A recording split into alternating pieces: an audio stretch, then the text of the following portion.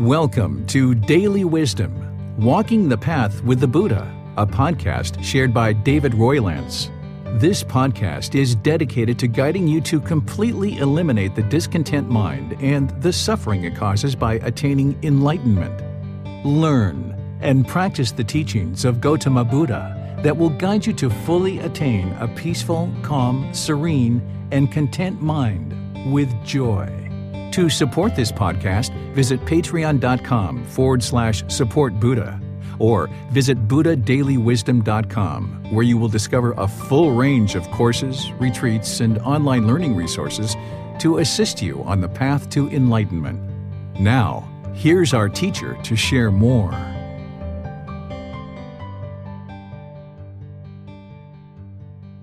Sawadee Kap. Hello and welcome to Daily Wisdom, Walking the Path with the Buddha.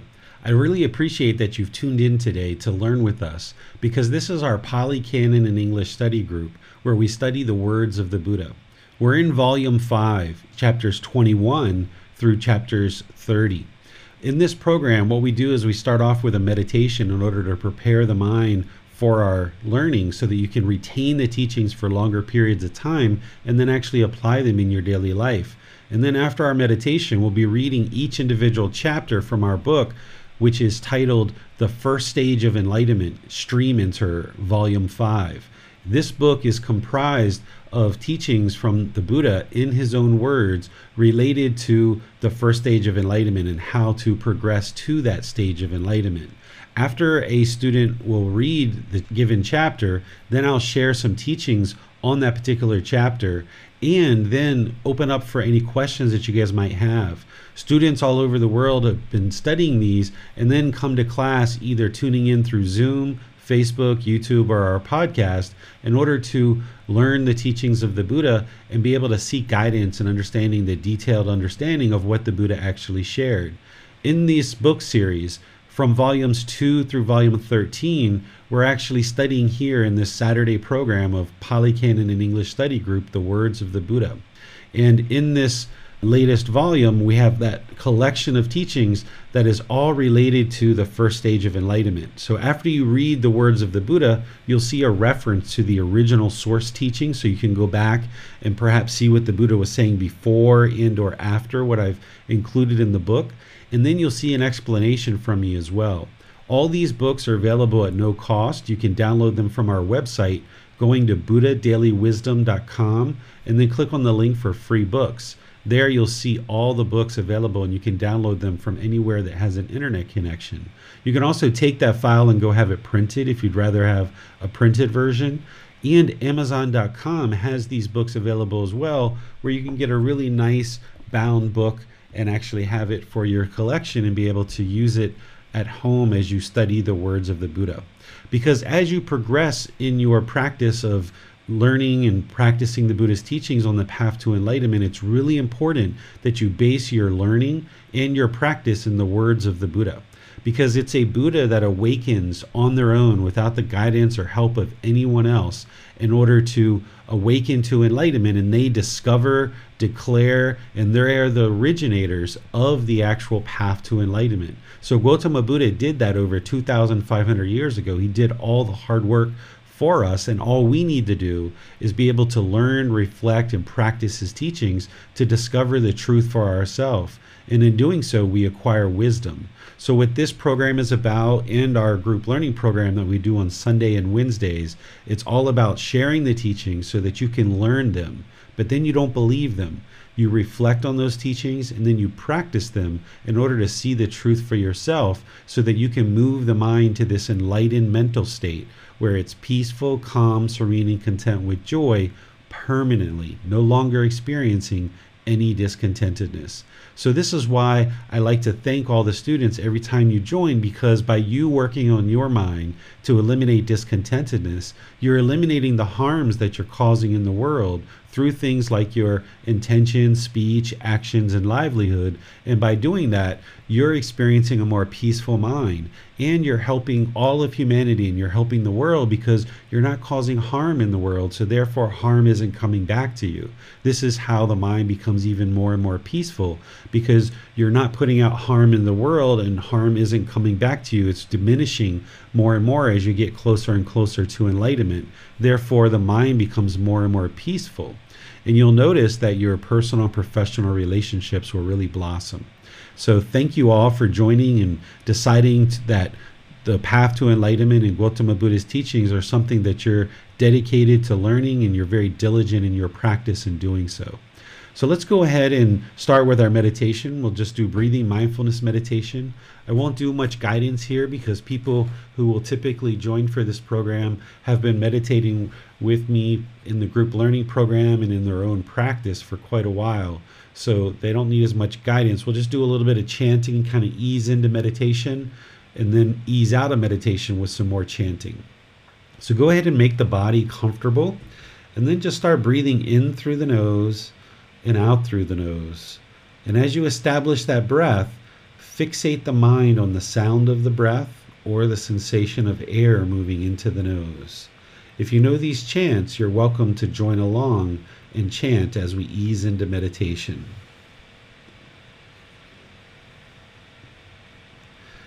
Arahang Samma Sambuddho Bhagava Bhutang Bhagavanang Apivateyami Savakhato Bhagavata Tammo Namang Namasami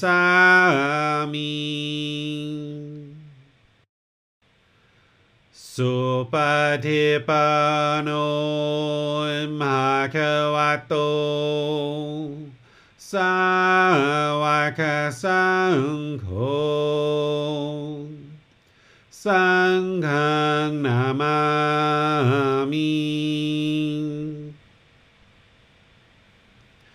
Namo Tassa Bhagavato Arahato Samma Sambuddhassa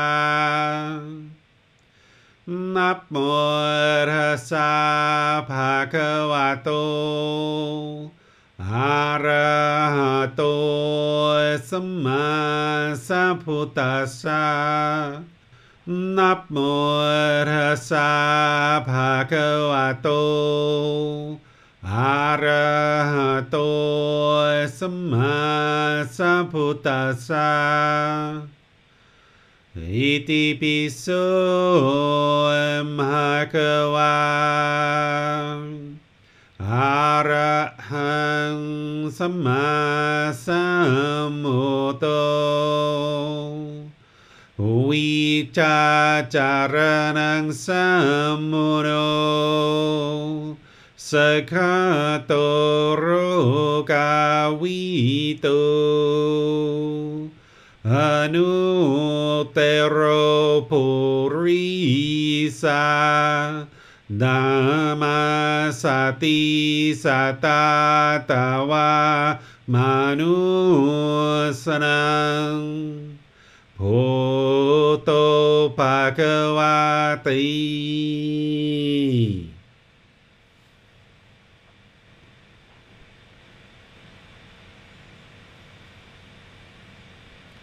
Just breathe in through the nose and out through the nose. Do this at your own pace. That's not necessarily going to sync up to the guidance that I'm providing. Breathing in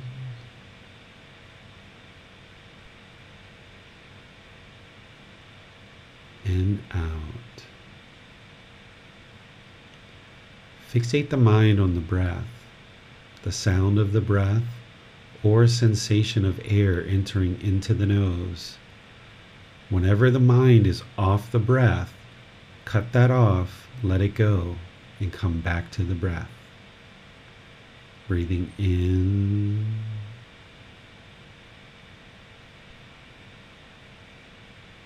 and out.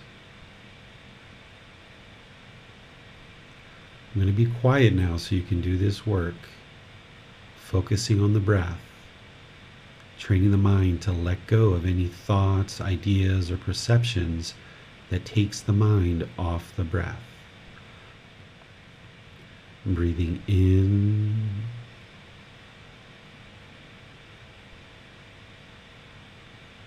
and out.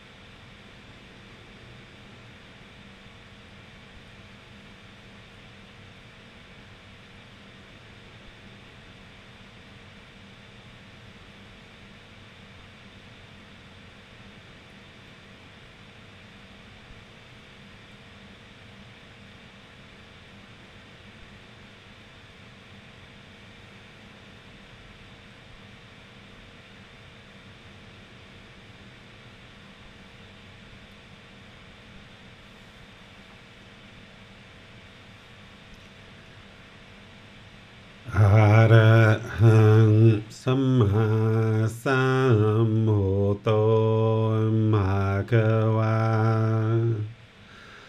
พุทธังภะคะวันหังอภิวาเทมิสวากขาโตภะคะวะตาธัมโม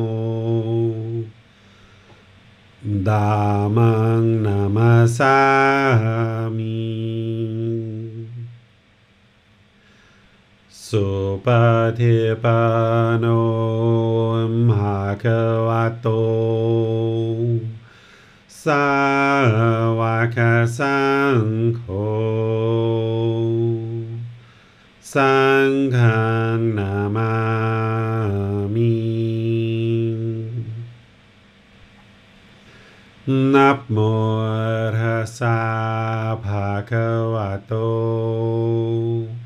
อะระหะโตสัมมาสัมพุทธัสสะนะโมตัสสะภะคะวะโตอะระหะโตสัมมาสัมพุทธัสสะนะโมตัสสะภะคะวะโตอะระหะโตสัมมาสัมพุทธัสสะอิติปิโสภะคะวะอะระหังสัมมาสัมพุทโธวิชาจารณังสัมมุโนสัคขะโตโรกาวิโตอนุเตโรปุริสาธัมมาสติสัตตาตาวามนุสนังพุทโธภะคะวะติ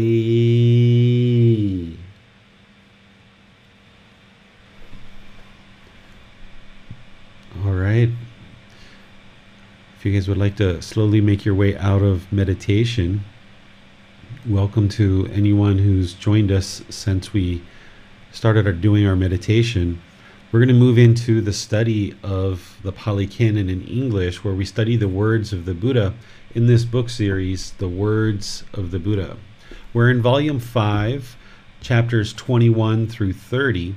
And as I mentioned previous to meditation, you can download this book at buddhadailywisdom.com and just click on the button for the free books. And from there, you can either access the book and prepare and read for the future classes, or you can read after class. Today, we're going to be displaying all these chapters, and there's going to be a student who will read these chapters.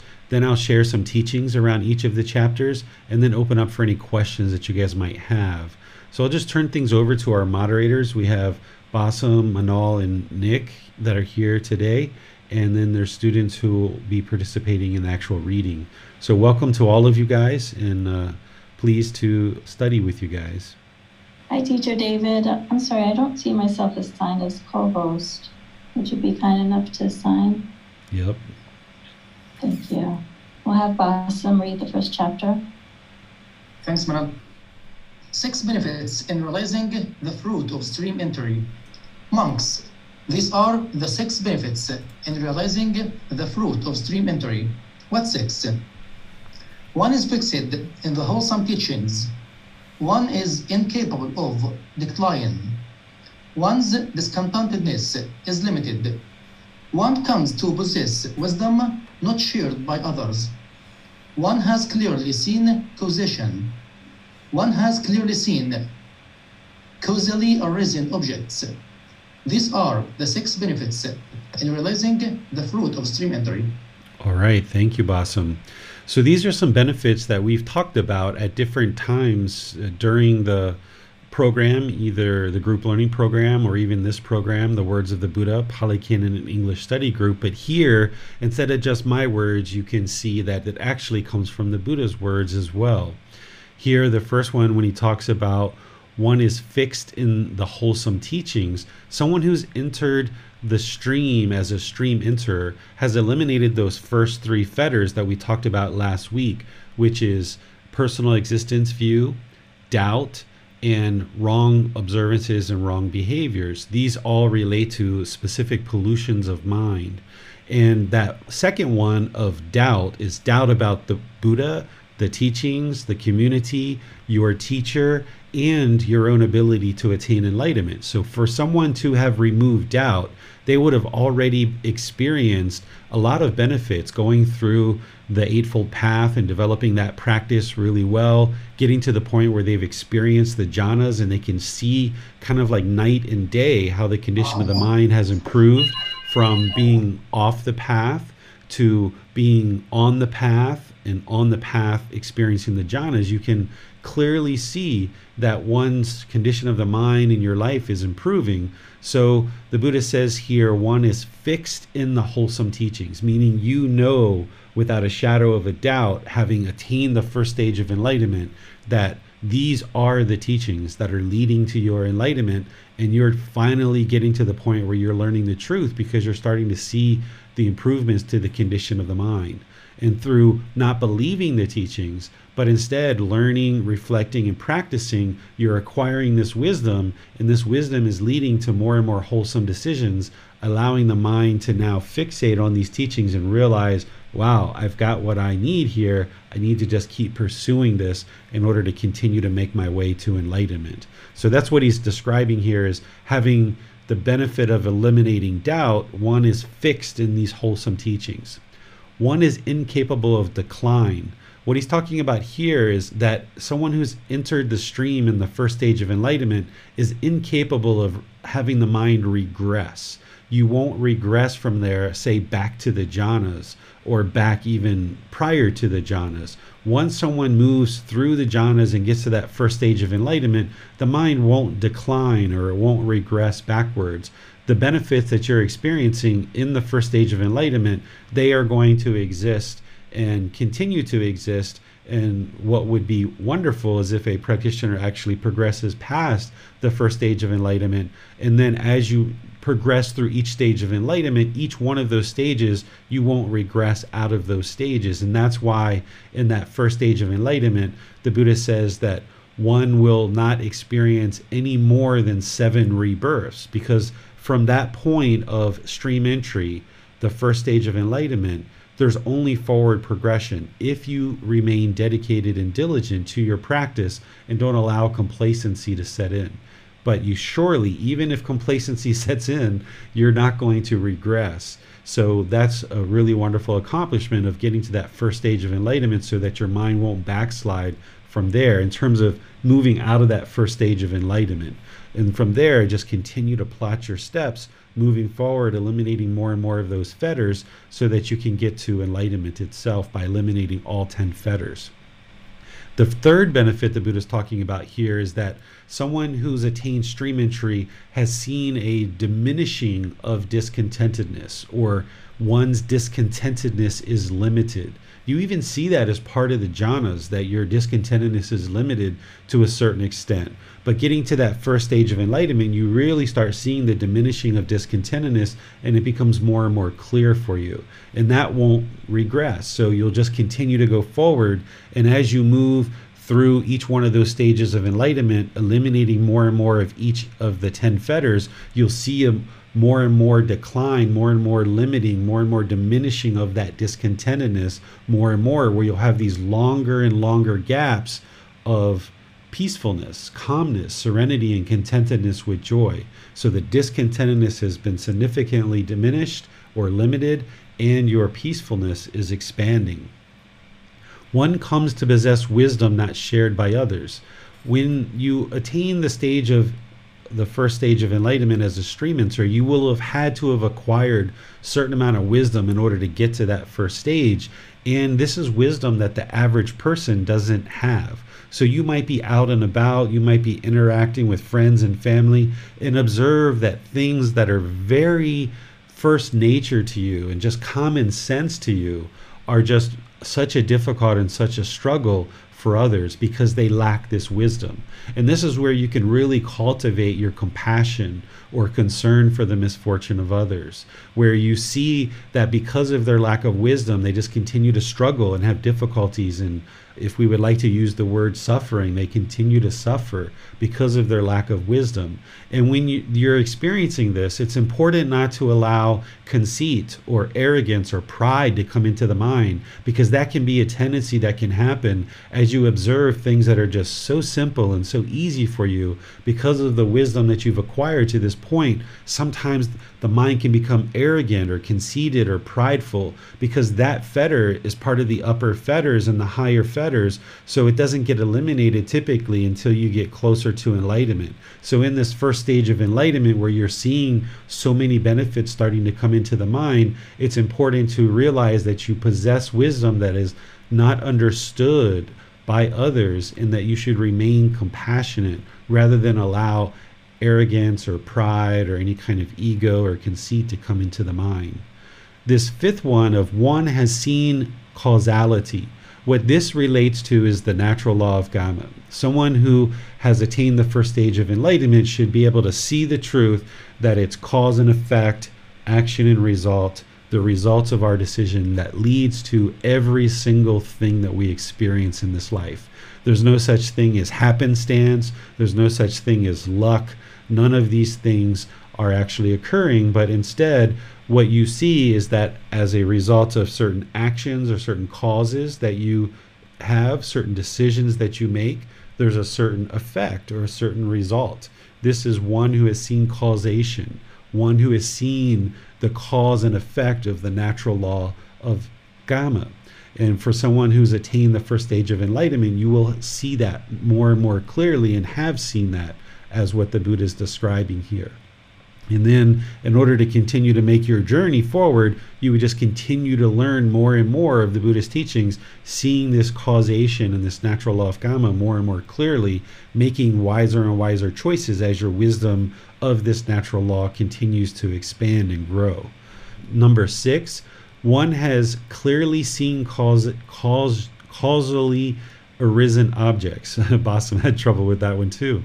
Causally arisen objects. What this is related to is dependent origination. This is what we were talking about last week in chapter 14 of this book, that each one of those dependently arisen objects are the causally arisen objects, that it's ignorance that leads to volitional formations, that leads to consciousness, and so forth and so on, right on down the line. And for someone who's a stream enter, they will have clearly seen dependent origination. That's why it's in this book. You need to learn it, you need to understand it, and you need to be able to see it really clear as day, these 12 steps of dependent origination, of one leading to the next. You wouldn't have unraveled dependent origination. That's not until the mind's actually fully enlightened that that's fully transformed.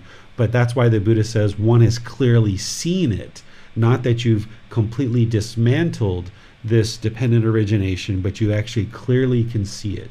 And these are 6 benefits that the Buddha is attributing to the fruit of stream entry, or the benefits of having realized the attainment of the first stage of enlightenment, referred to as stream enter or stream entry. What questions do you guys have on this chapter? There are no questions on this chapter. We'll go to Nick for chapter 22. Wonderful. Thank you, Manal. A stream enter is worth more than being a wheel-turning monarch. Monks, although a wheel-turning monarch, having exercised supreme sovereign rulership over the 4 continents, with the breakup of the body, after death, is reborn in a good destination, in a heavenly world, in the company of heavenly beings of the heavenly realm, and there in the Nandana Grove, accompanied by an entourage of heavenly nymphs, he enjoys himself supplied and endowed with the 5 cores of heavenly sensual pleasure. Still, as he does not possess four things, he is not freed from hell, the animal realm, and the realm of afflicted spirits. He is not freed from the plane of misery, the bad destinations, the netherworld. Although, monks, a noble disciple maintains himself by lumps of alms food and wears rag robes, still, as he possesses four things, he is freed from hell, the animal realm, and the realm of afflicted spirits, freed from the plane of misery, bad destinations, the netherworld. What are the four? Here, monks, a noble disciple possesses confirmed confidence in the Buddha thus. The Tathagata is an arahat, perfectly enlightened, accomplished in true wisdom and conduct, fortunate, knower of the worlds, unsurpassed leader of persons to be tamed, teacher of heavenly beings, humans, the enlightened one, the fortunate one. Number two, he possesses confirmed confidence in the teachings thus. The teachings are well expounded by a perfectly enlightened one, directly visible, immediate, inviting one to come and see, applicable, to be personally experienced by the wise. Number three, he possesses confirmed confidence in the community thus. The community of the perfectly enlightened one's disciples is practicing the wholesome way, practicing the straight way, practicing the true way, practicing the proper way. That is, the four pairs of persons, the 8 types of individuals. This community of the perfectly enlightened one's disciples is worthy of gifts, worthy of hospitality, worthy of offerings, worthy of respectful salutation, the unsurpassed field of merit for the world. Number 4, he possesses the virtues, which are moral conduct, dear to the noble ones, unbroken, untorn, unblemished, unblotched, liberating, praised by the wise, not misunderstood, and leading to concentration. He possesses these 4 things, and monks, between the obtaining of sovereignty over the 4 continents and the obtaining of the 4 things, the obtaining of sovereignty over the 4 continents is not worth a 16th part of the obtainings of the 4 things. Wonderful. Thanks, Nick. All right. So I think we've talked about this one at different times as we progressed in this program, although I think it was cast a little bit different. So let's just kind of review what a wheel-turning monarch is first, since the Buddha is saying a stream enter is worth more than this wheel-turning monarch. A wheel-turning monarch is a person who would be a king during the lifetime of the Buddha and who would have learned these teachings and then be ruling over their kingdom based on the teachings of the Buddha in terms of dealing with the population of people through these natural laws of existence. So practicing loving kindness and compassion and sympathetic joy and equanimity and having things like right view, right intention, right speech, and other things like this. And this person would be able to essentially influence a large group of people because they are able to share these teachings through their own actions, and the population of people would be kind of managed or kind of treated in such a way by their leader of the king that is based on these teachings. And the Buddha calls it a wheel-turning monarch because this relates to the Dhamma wheel. A Buddha actually turns a Dhamma wheel when they awaken from enlightenment. The Dhamma wheel is on the flat part of a Buddha's head where the skull, the crown of the skull, and the back of the head come together. There's a flat part right there that a Buddha will turn as part of their awakening. And this Dhamma wheel has 8 spokes and it's a circle, so it reminds us of the Eightfold Path and the cycle of rebirth. And this turning of the Dhamma wheel is signifying the stepping forward of civilization, because when a Buddha actually awakens to enlightenment, the teachings come into the world in a very profound way, because a Buddha, being self-awakened, has deep, profound wisdom around the teachings of the Buddha, and they can now penetrate into the world to benefit all of humanity. So a Buddha awakening during that lifetime is an enormous step forward for all of civilization. So a wheel turning monarch, this wheel turning kind of relates to helping civilization go forward, and the monarch is this king or this ruler who's essentially ruling over the population through these teachings and ensuring that they're kind of being a role model through these teachings. But of course, they're not yet in this first stage of enlightenment. They're not enlightened, but they at least have a general understanding of the teachings of the Buddha. And the Buddha says that, this wheel turning monarch is not one who is done with the lower realms, because a person who's in the first stage of enlightenment has eliminated all conduct that would have someone be reborn in the lower realms. So that's why the Buddha says here a wheel turning monarch is not freed from hell, from the animal realm, or from afflicted spirits, not freed from the plane of misery, the bad destinations, the netherworld. But a stream enterer is. So that's why the Buddha says here that, okay, as part of stream entry, a stream enterer would possess these 4 things, which we've talked about at other parts of this book, which is the confidence in the Buddha, confidence in the teachings, confidence in the community, and possessing the virtues or moral conduct as part of the Eightfold Path. And the reason why a stream enterer is so beneficial as opposed to this wheel turning monarch is because once somebody's attained the first stage of enlightenment, they will have the wisdom of exactly how they did that.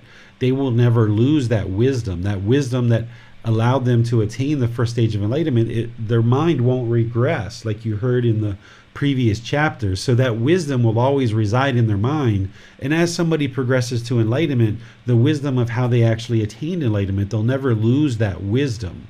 So once someone's attained the first stage of enlightenment, not only are they experiencing the benefits of that, not only are they not causing as much harm as they once did when they were off the path, but they have this wisdom to now be able to share with others, to allow others to be able to potentially attain that first stage of enlightenment. So that's why a stream enterer is so much more beneficial for the world than this wheel turning monarch that the Buddha is talking about. What questions do you guys have on this chapter? Yes, Teacher David, a question. Why is a reference to a wheel-turning monarch relative to our teaching here in this chapter? It appears to be, a path that a wheel-turning monarch is a path where guidance is based on a population of people and rules which guide a population of people, versus a stream enterer who is training under the teachings of the Buddha. But why is that relative to know about the wheel-turning monarch? Sure. So, during the lifetime of the Buddha, it was the noble class and the royal family that everybody looked up to. And being in the royal family, it was like, oh, wow, this is like the best thing since sliced bread, so to speak, right? It's the best thing someone could imagine. So people would kind of hold in their mind that being a monarch must be, really glorious and a wonderful aspiration to have. And being a monarch who understands a bit of the Buddha's teachings and be able to share those into the world, they could influence a lot of people. They could help a lot of people through their own conduct and their own decisions as being a monarch. So a wheel-turning monarch would be able to help, thousands and thousands, if not hundreds of thousands of people just through their own decisions. But their influence would not be that of a stream enterer, because a stream enterer's wisdom would be much higher, and they would be able to help a lot more people than a wheel-turning monarch. Because to a Buddha, the way to help beings in the world and the real purpose of a Buddha's existence is to help people and help as many people as are interested to learn, and to be able to bring their teachings into the world in a way that will help people not only during a Buddha's lifetime but long afterwards. So a wheel-turning monarch is helpful to a Buddha in that if they're going to learn and practice the teachings, they'll be able to influence and help a large number of people through their decisions of guiding their population through something like the teachings of a Buddha. But someone who's dedicated enough to actually attain stream entry and then have that wisdom to then be able to share with others, the Buddha is saying this person's even more valuable or more beneficial, more worth more because they're able to actually help a lot more people because their wisdom is a lot higher even than a monarch. So a monarch might have the distinction, the designation, the authority of being a monarch, but their wisdom is a lot lower. Where the stream enter isn't necessarily a monarch, but their wisdom is a lot higher, so therefore they'll be able to more actively help a lot more people who are interested in learning and practicing the teachings. And are there any modern day equivalents to a wheel turning monarch? A wheel turning monarch would be someone like perhaps here in Thailand, if we have a king that we just had Rama IX, who passed away in 2016, who was king for over 65 years. He was the longest reigning monarch during our times, where he became king when he was about 26 years old and he passed away when he was 94. He would be someone who I would consider to be a wheel turning monarch. His practice was very far along. He may even have been a stream enterer or a once returner or even higher. I don't know because I never had a chance to really interact with him. But he surely was practicing the teachings of the Buddha quite closely. He was someone who only ever had one wife. He was someone who dedicated his time, effort, energy, and resources through practicing generosity, helping the Thai people immensely. He practiced loving kindness, compassion, sympathetic joy, equanimity. There's just so many wholesome mental qualities that he had. And this is one of the reasons why the Thai people absolutely have adored him and had so much goodwill towards him because of all that he was doing in his life to model these teachings of the Buddha. Now, someone might not say it that way here in Thailand, but because I can look at Rama IX and say, wow, he absolutely was practicing in such a way that really modeled these teachings well in the world. He was a monarch, and he was very influential to the Thai people. And during that time, the Thais were very well connected, very confident, very well banded together, very strong, and the country really stepped forward because of the activities of Rama IX and all the contributions that he made, that people had this wonderful role model to be able to model their decisions and their conduct after, because they saw this king, they looked up to him, and they saw his conduct, and a lot of people really adored him for all the ways that he lived his life. And that would be someone who I would consider to for sure be a wheel turning monarch. And he may have actually been much more than that. He may have actually been a stream enterer, or once returner, a non-returner, or an arahant. Okay, that's nice to know. Thank you for sharing. We'll go to Basam. He has a question. Well, so the wisdom that a human being or a being in the heavenly realm has to start practicing in a moral way, or start dedicating time and energy to practice this way. This wisdom is not necessarily has been acquired in this very life. It may have been acquired in previous lives in animal realms or lower realms. Any wisdom that we have in a particular life, like right now, there's a building and acquiring of wisdom over multiple lifetimes. And depending on how awake the mind is, we actually have the ability to access that wisdom as residual memories from our previous lives. We may not realize that it is from our previous lives, but there is the ability to accumulate wisdom over multiple lifetimes and then have that be beneficial to you in your current lifetime. Is that what you're asking, Basam? Yes, exactly, teacher, yes. Okay, perfect. Yep, you're welcome. We'll go to Basam next for the reading of the next chapter. All right. Well, there cannot be alteration in a stream enterer. Monks, there may be alteration in the four great elements, in the earth element, the water element, the fire element, the wind element. But there cannot be alteration in the noble disciple who possesses confirmed confidence in the Buddha, in the teachings, in the community. Therein, this is alteration, that the noble disciple who possesses confirmed confidence in the Buddha might be reborn in hell, in the animal realm, or in the realm of afflicted spirits. This is impossible. Monks, there may be alteration in the four great elements, in the earth element, the water element, the fire element, the wind element, but there cannot be alteration in the noble disciple who possesses the virtue dear to the noble ones. Therein, this is alteration, that the noble disciple who possesses the virtue dear to the noble ones might be reborn in hell, in the animal realm, or in the realm of afflicted spirits. This is impossible. Okay, thanks, Bassem.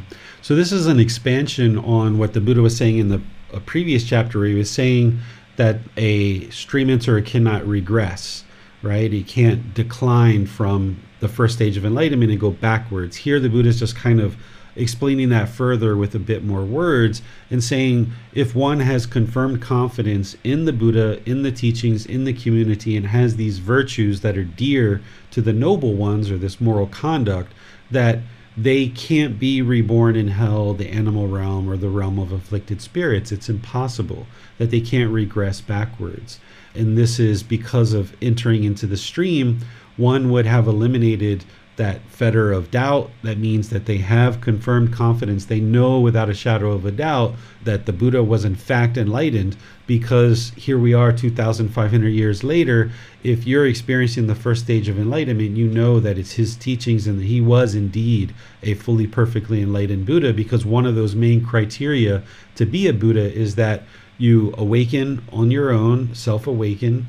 You share the teachings during your lifetime and countless beings attain enlightenment, and then you leave the teachings in the conditions such that after your death, multiple people and countless people can attain enlightenment after your death. So if one's experiencing the first stage of enlightenment 2,500 years now after the death of the Buddha, they know for sure that he was a fully perfectly enlightened Buddha, because they're experiencing that first stage and the benefits of that 2,500 years after his death. So he surely meets all those criteria, and along with confidence in his teachings and confidence in his community, because you would need those three things in order to attain enlightenment. Even this first stage of enlightenment is you would need to have confidence in the Buddha, you would need to have access to his teachings, and you would need to have connection with a community where you can source these teachings and you can gain support and encouragement from other members of the community and model your conduct through observing other people's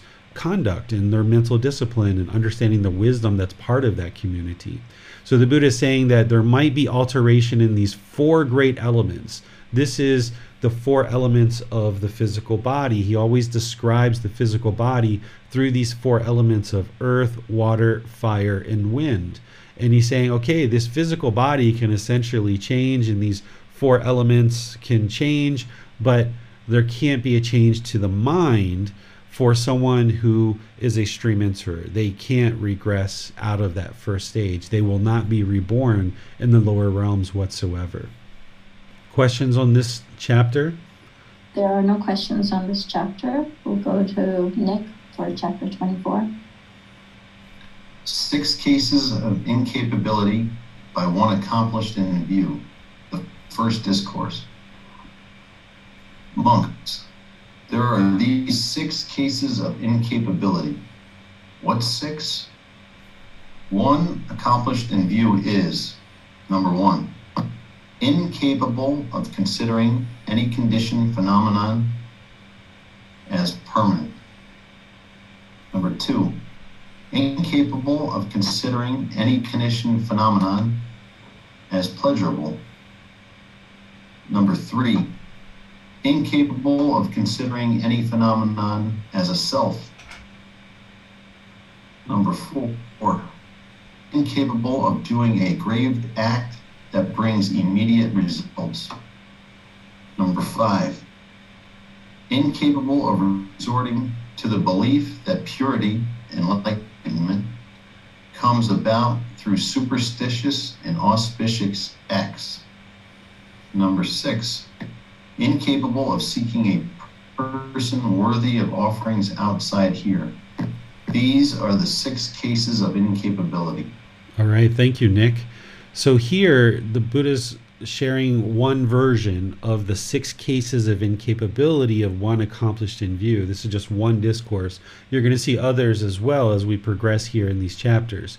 One accomplished in view is one who is well accomplished in right view, that first step of the Eightfold Path. And in order to get to the first stage of enlightenment, one would have to be accomplished in view. So accomplished in view and the first stage of enlightenment kind of go hand in hand, because you wouldn't be able to get to the first stage of enlightenment without being accomplished in view. And the Buddha gives 6 cases of incapability, but he's going to give some more cases of incapability too as we go forward in these chapters. The first one here is incapable of considering any conditioned phenomenon or thing as permanent. That's because someone who has right view deeply understands the 3 universal truths, and that very first universal truth that you learn as part of your development on the path to enlightenment is the universal truth of impermanence. Someone would understand that all conditioned phenomenon or all conditioned things or all conditioned objects are impermanent. So therefore, one accomplished in view would be incapable of considering anything, any object that is conditioned to be permanent.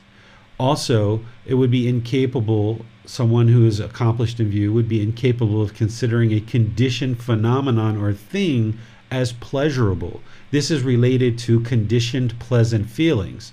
So someone may still be experiencing a bit of conditioned pleasant feelings, but they would be incapable of considering it pleasurable. So you might say, yes, I understand that I enjoy going to the movies. I enjoy spending time with my children. I enjoy eating this piece of chocolate cake, but I'm not going to base that enjoyment on this condition that I'm going to cling to this movie, or I'm going to cling to spending time with my kids, or I'm going to cling to this piece of chocolate cake, and considering this condition that I need this condition in order for there to be pleasure in the mind. So someone who's well accomplished in view is going to understand that conditioned feelings are discontentedness, and that the goal is to eliminate these conditioned pleasant feelings, conditioned painful feelings, and conditioned feelings that are neither painful nor pleasant. And there's a whole path that the Buddha trains in order to how to do that.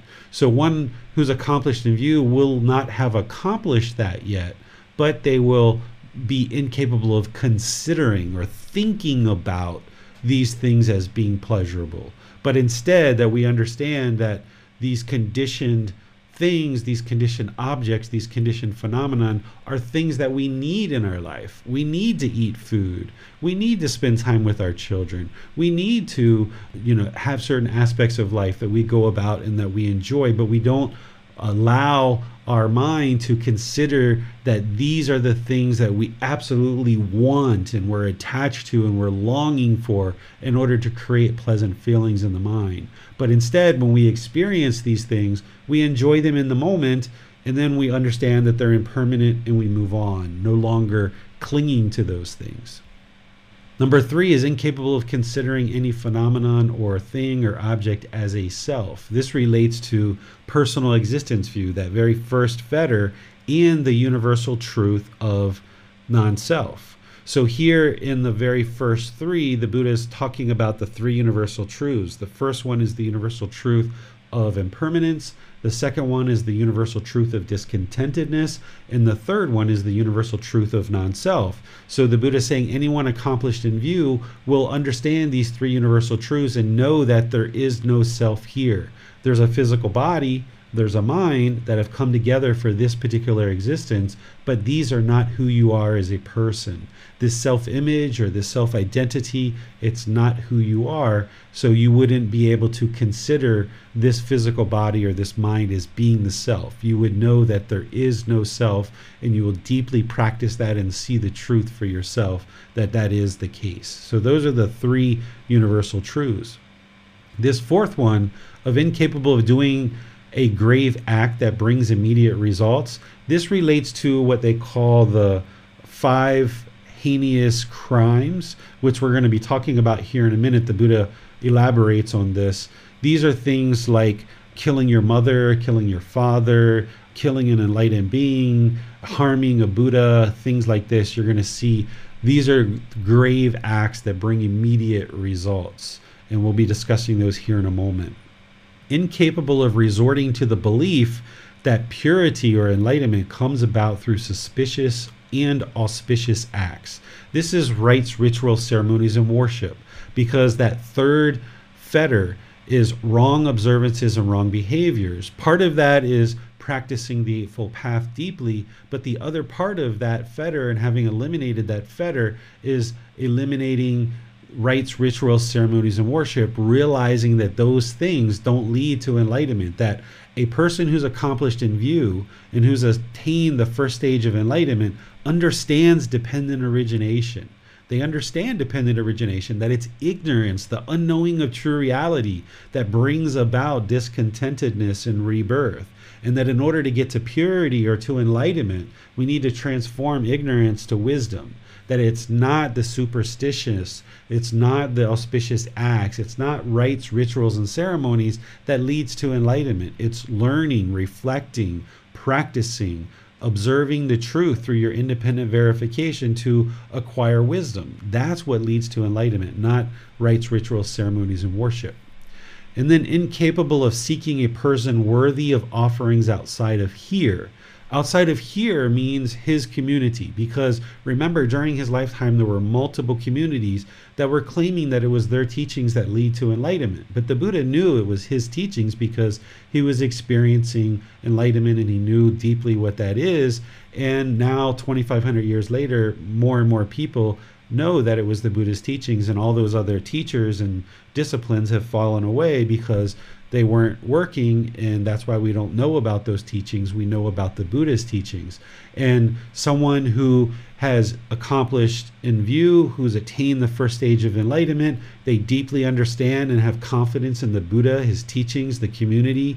And if they're going to make any offerings for support in order to continue teachings in the world, they're going to make offerings to their teacher, and particularly to the community that was around the Buddha at that time. But now, 2,500 years later, the people who are practicing in such a way that are sharing these teachings in the world, the Buddha says you wouldn't make offerings to anybody outside of that community, because you will have experienced the first stage of enlightenment and accomplished in view. You would diminish this discontentedness. You would be able to see that for yourself, and you would have such confidence in these teachings that you're not going to make offerings to other communities, because you already know you're part of a community that is helping to transform your mind through your own efforts, of course, but it's the teachings within this community that are benefiting the condition of your mind. So therefore, if you're going to make offerings to a particular community in order to continue the teachings and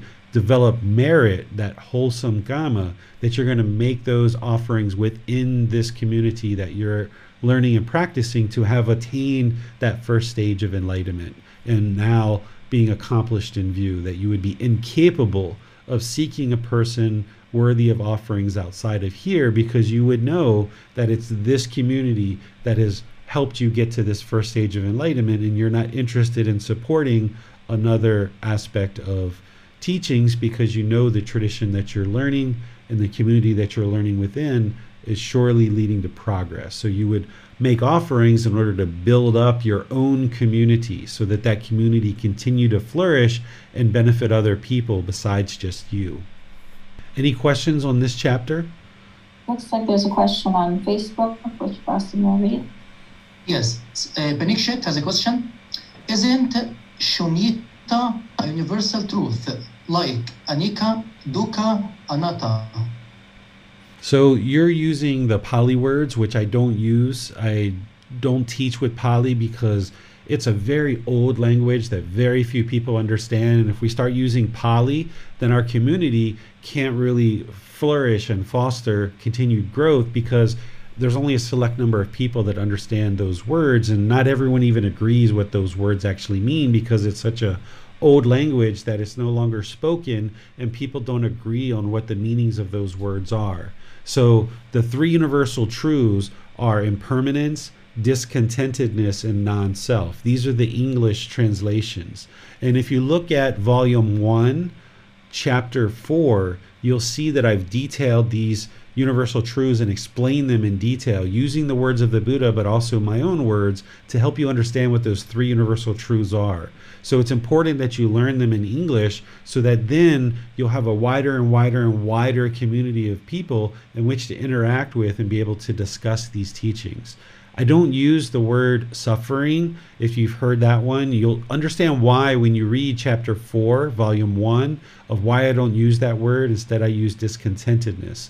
So those are the 3 universal truths.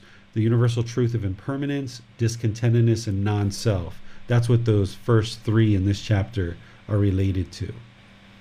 Amina has a question. She writes, for point number 2, how would that relate to considering a piece of chocolate cake as temporarily pleasurable?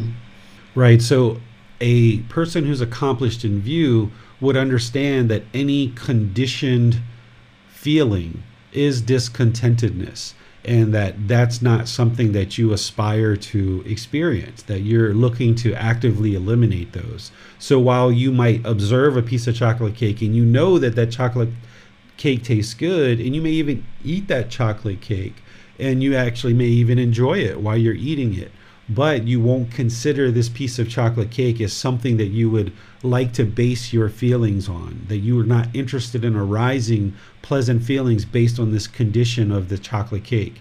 You see the chocolate cake, you know it tastes good, you might even enjoy it while you're eating it, but when it's done, it's over, and the mind's not going to cling to it. Teacher David, question. How would a practitioner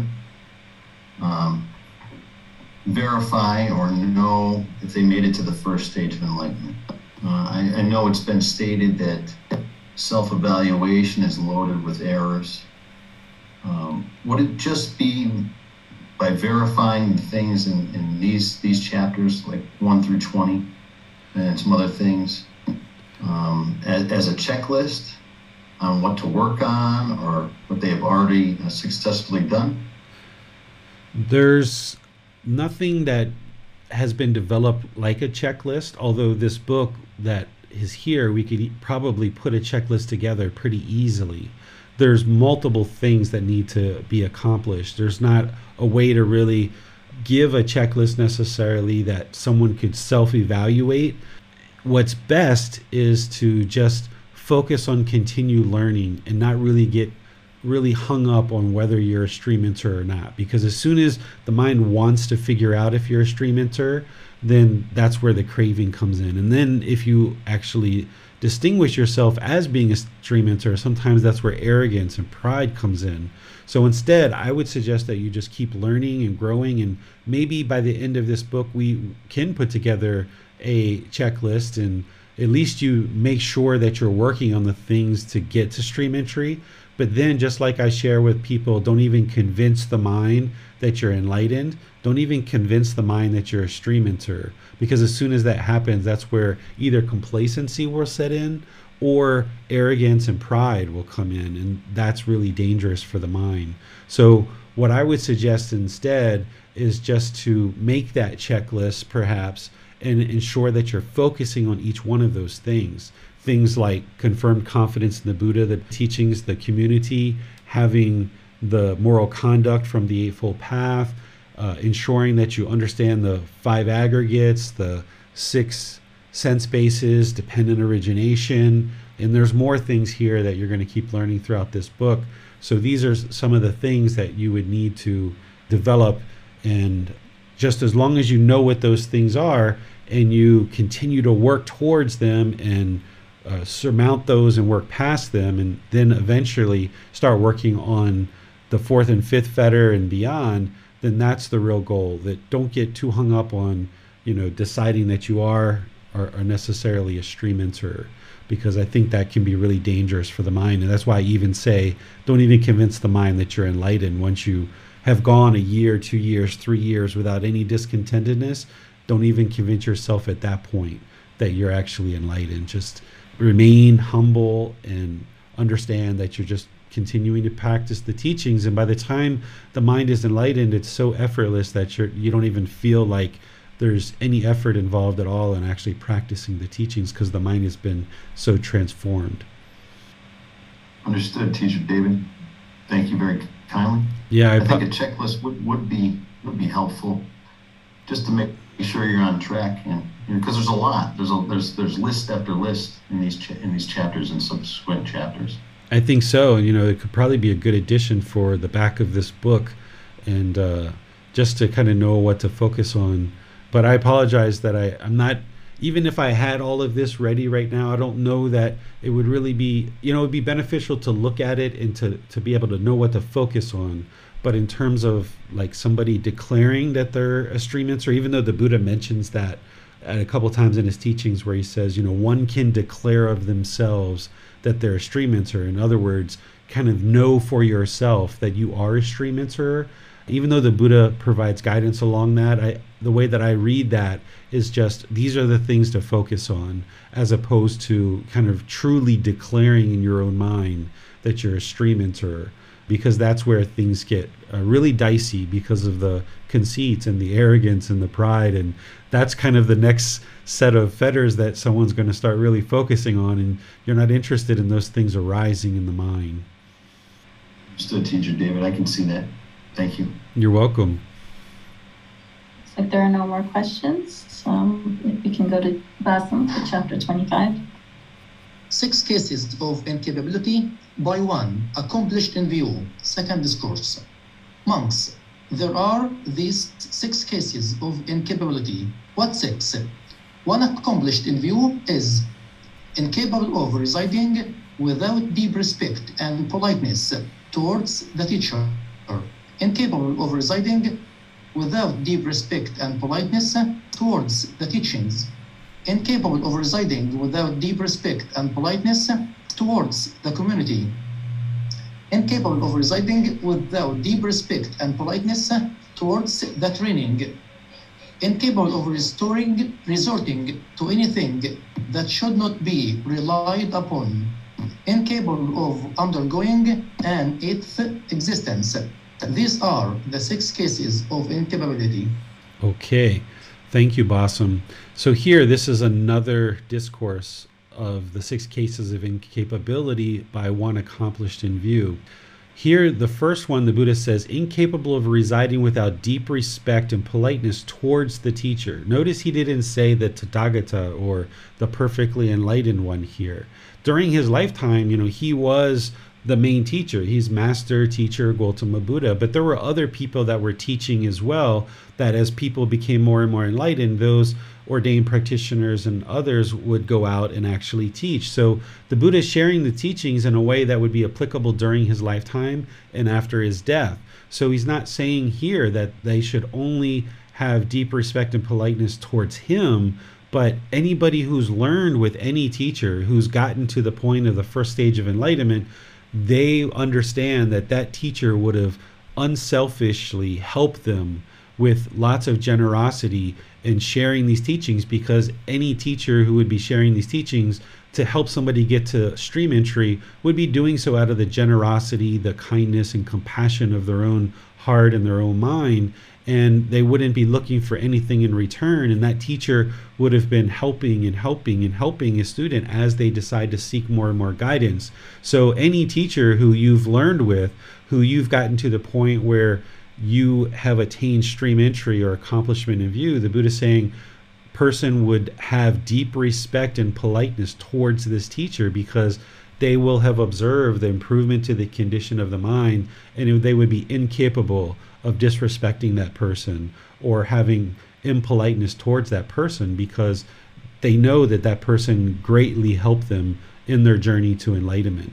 And the same thing goes with the teachings in the community, that the teachings that they would have learned to get to that point, they would have deep respect and politeness for them, as well as the community that they're part of, because that community would have helped them to actually acquire that first stage of enlightenment. It's the own work of the individual practitioner to accomplish the first stage of enlightenment, but there's community members. As you see, we all get together on a regular basis and we all practice these teachings with each other, practicing in our interactions with each other, both in our time together, and then outside of class too, when we spend time talking and interacting with each other. So the teacher, the teachings, and the community are very important, and we would have deep respect and politeness practicing that good, wholesome moral conduct towards all of these things.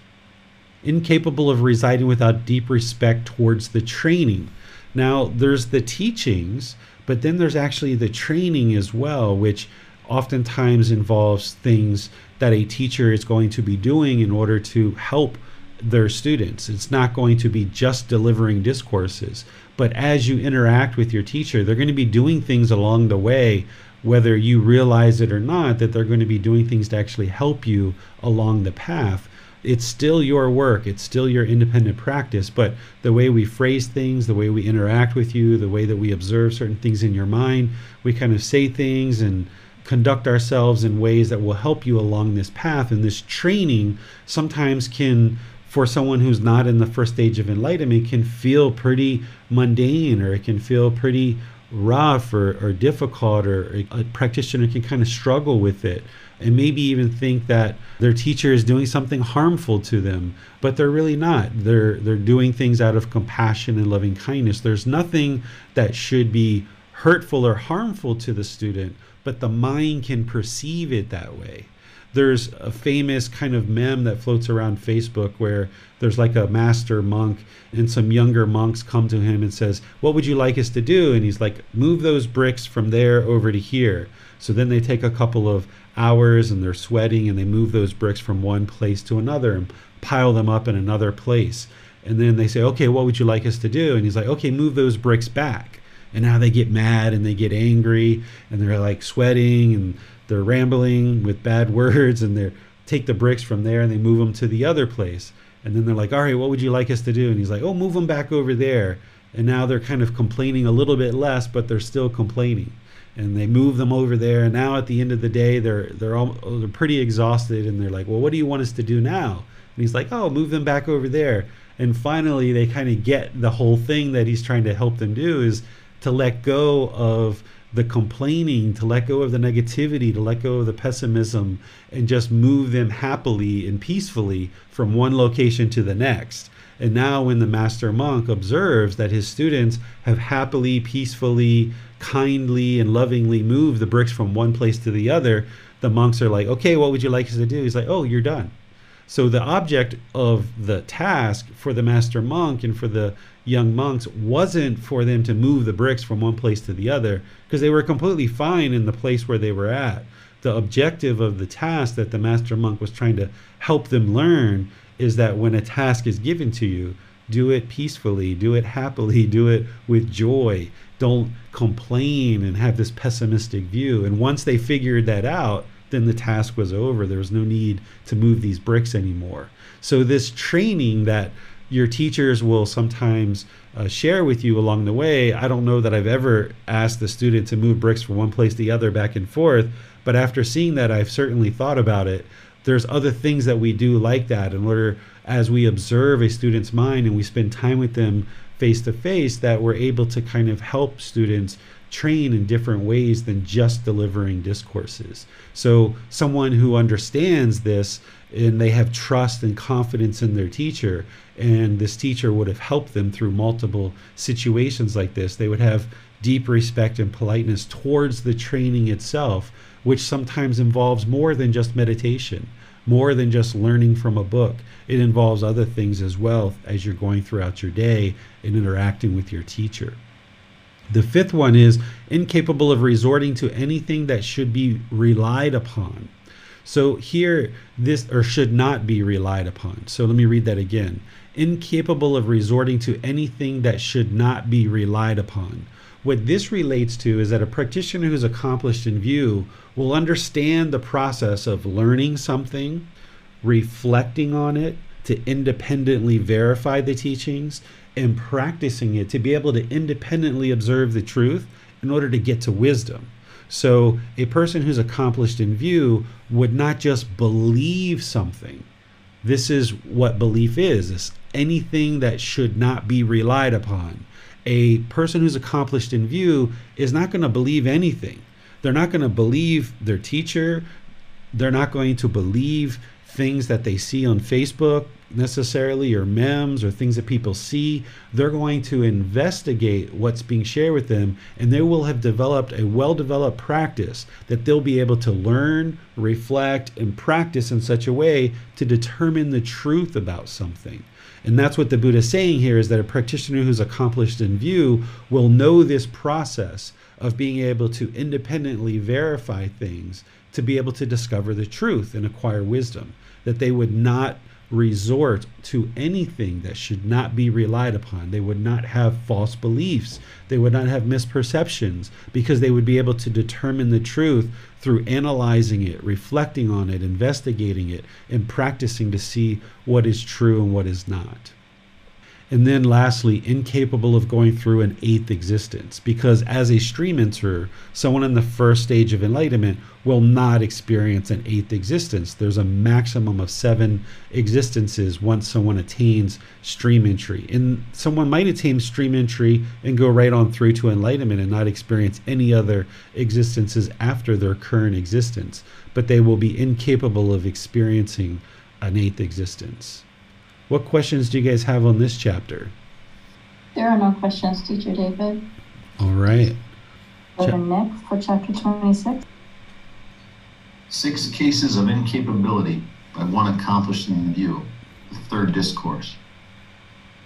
Monks, there are these 6 cases of incapability. What's 6? One accomplished in view is incapable of depriving his mother of life. Number 2, incapable of depriving his father of life. Number 3, incapable of depriving an arahant of life. Number 4, incapable of shedding the Tathagata's blood with a mind of hatred. Number 5, incapable of creating a division in the community. Number 6, incapable of acknowledging another teacher. These are the 6 cases of incapability. Okay, thanks, Nick. So here we've got another discourse, and there's one more after this that the Buddha is describing the 6 cases of incapability of one accomplished in view. And I think this is a good time to explain how in the past, when we've explored certain discourses, not necessarily ones that are in a sequence like this, but I've shared with you about how we shouldn't look at the Buddhist teachings in isolation of just one thing and just only that thing, that we should always look at the Buddhist teachings in totality.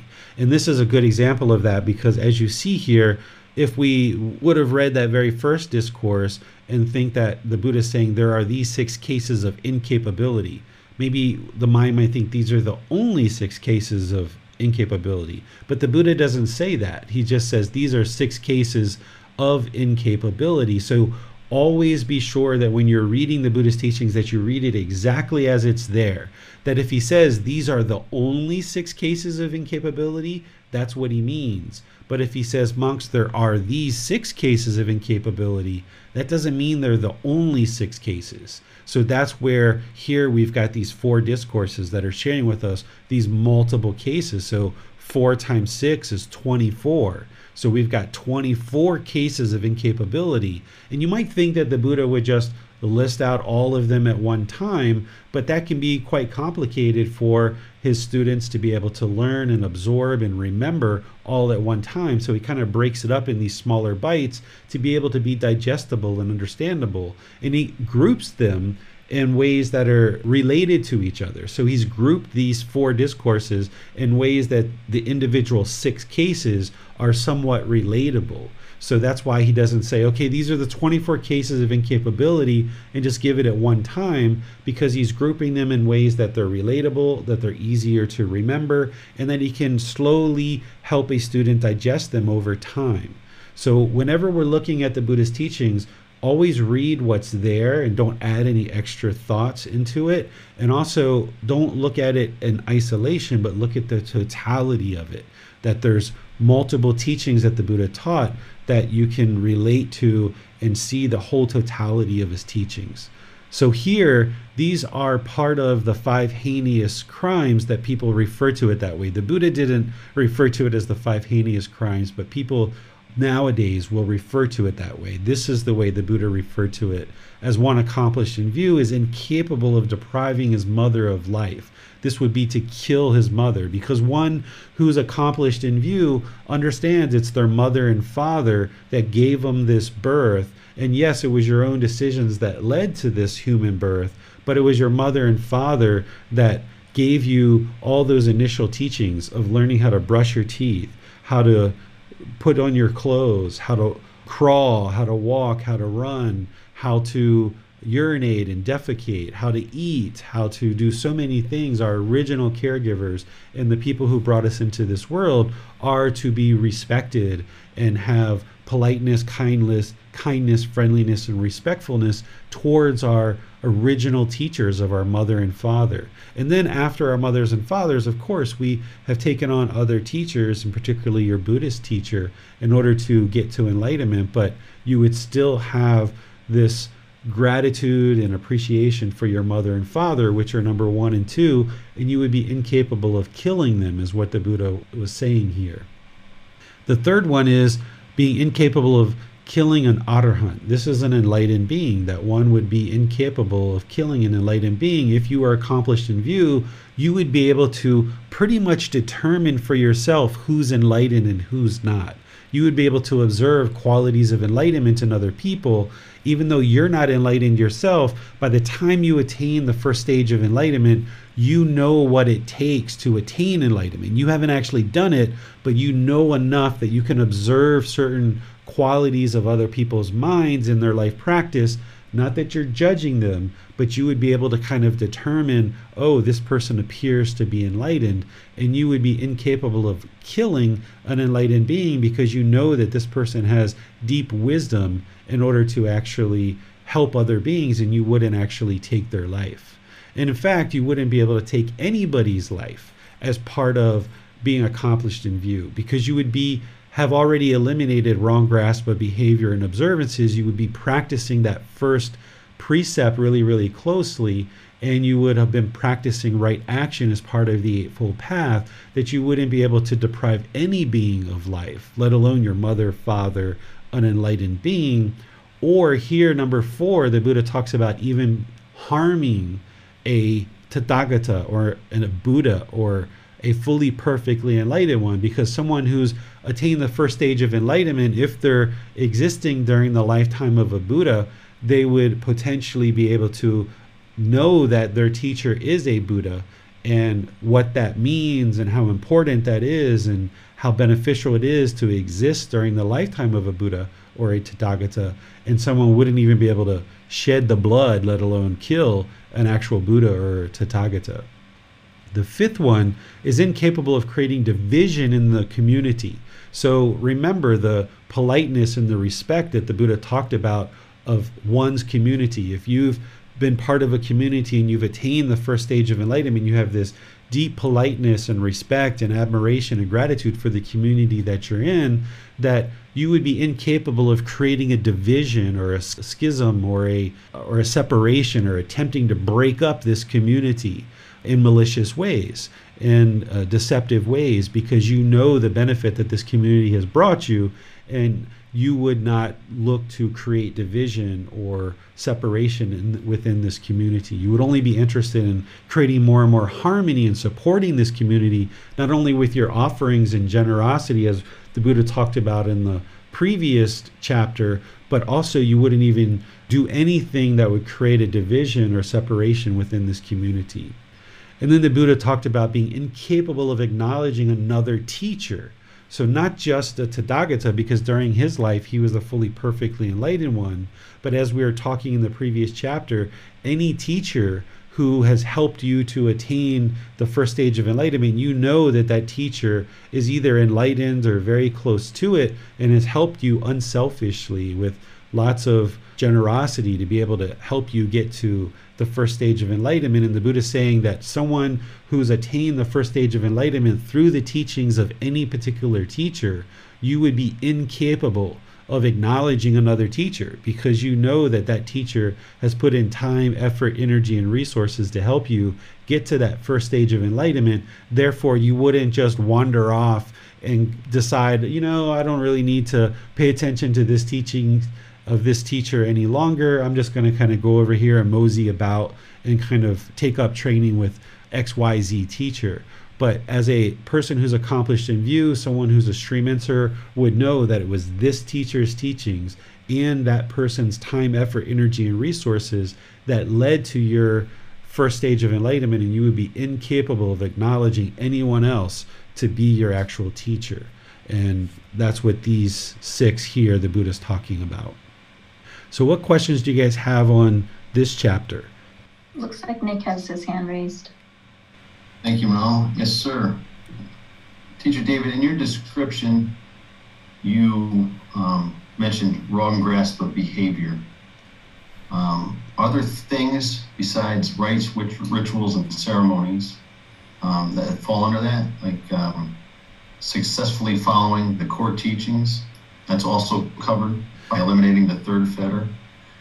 Because I heard you mention the first precept, and then you also mentioned right action under the Eightfold Path. Yes, so it's rites, rituals, ceremonies, and worship, as well as the Eightfold Path, practicing the Eightfold Path. If you look in Volume 1, when I describe the Eightfold Path, and we're going to have it, I think, in chapter 29 or 30 today. When the Buddha describes the Eightfold Path, he describes a certain level of moral conduct. So, for example, in right action, he describes refraining and abandoning from killing, from stealing, and from sexual misconduct. And then it's the 5 precepts that expand those and explain what those truly are. And then when he explains something like right speech, he explains it to a certain level of detail with things like slander and frivolous speech and things like this. But when I explain it in Volume 1, because I'm looking to really expand the Eightfold Path and really show 100% of what this full Eightfold Path is, I go into things like the 5 factors of well-spoken speech, and under right action I go into gambling and substances that cause heedlessness and a whole bunch of other things like that, in order to fully elaborate on the full entire Eightfold Path that an enlightened being would be practicing. But in terms of eliminating wrong grasp of behaviors and observances, not only is it rites, rituals, and ceremonies and worship, but it's the Buddha's Eightfold Path to the level of detail that the Buddha is prescribing as part of his training. So if you look at his words, which we're going to see here in a moment, then you'll see that there's just kind of a certain level of detail that is not as deep as what I'm teaching in Volume 1 as the Eightfold Path. So if you look at the Eightfold Path as the Buddha teaches it, that's what rites, rituals, and ceremonies, worship, and these other behaviors. When he talks about wrong grasp of behaviors, he's talking about the Eightfold Path. And when he's talking about observances, he's talking about rites, rituals, ceremonies, and worship. Thank you, Venerable Sir. You're welcome. Doesn't appear there are any more questions. All right, so we'll go to the next chapter. Let's go to Pasa. 6 cases of incapability by one accomplished in view. 4th discourse. Monks, there are these 6 cases of incapability. What 6? One accomplished in view is incapable of resorting to the view that pleasure and pain are made by oneself. Incapable of resorting to the view that pleasure and pain are made by another. Incapable of resorting to the view that pleasure and pain are both made by oneself and made by another. Incapable of resorting to the view that pleasure and pain are not made by oneself, but have arisen by accident or chance. Incapable of resorting to the view that pleasure and pain are not made by another, but have arisen by accident or chance. Incapable of resorting to the view that pleasure and pain are made neither by oneself nor another, but have arisen by accident or chance. These are the 6 cases of incapability. For what reason because the person accomplished in view has clearly seen causation and causally arisen objects. These are the 6 cases of incapability. Okay, thank you, Bassem. So here, this relates to dependent origination.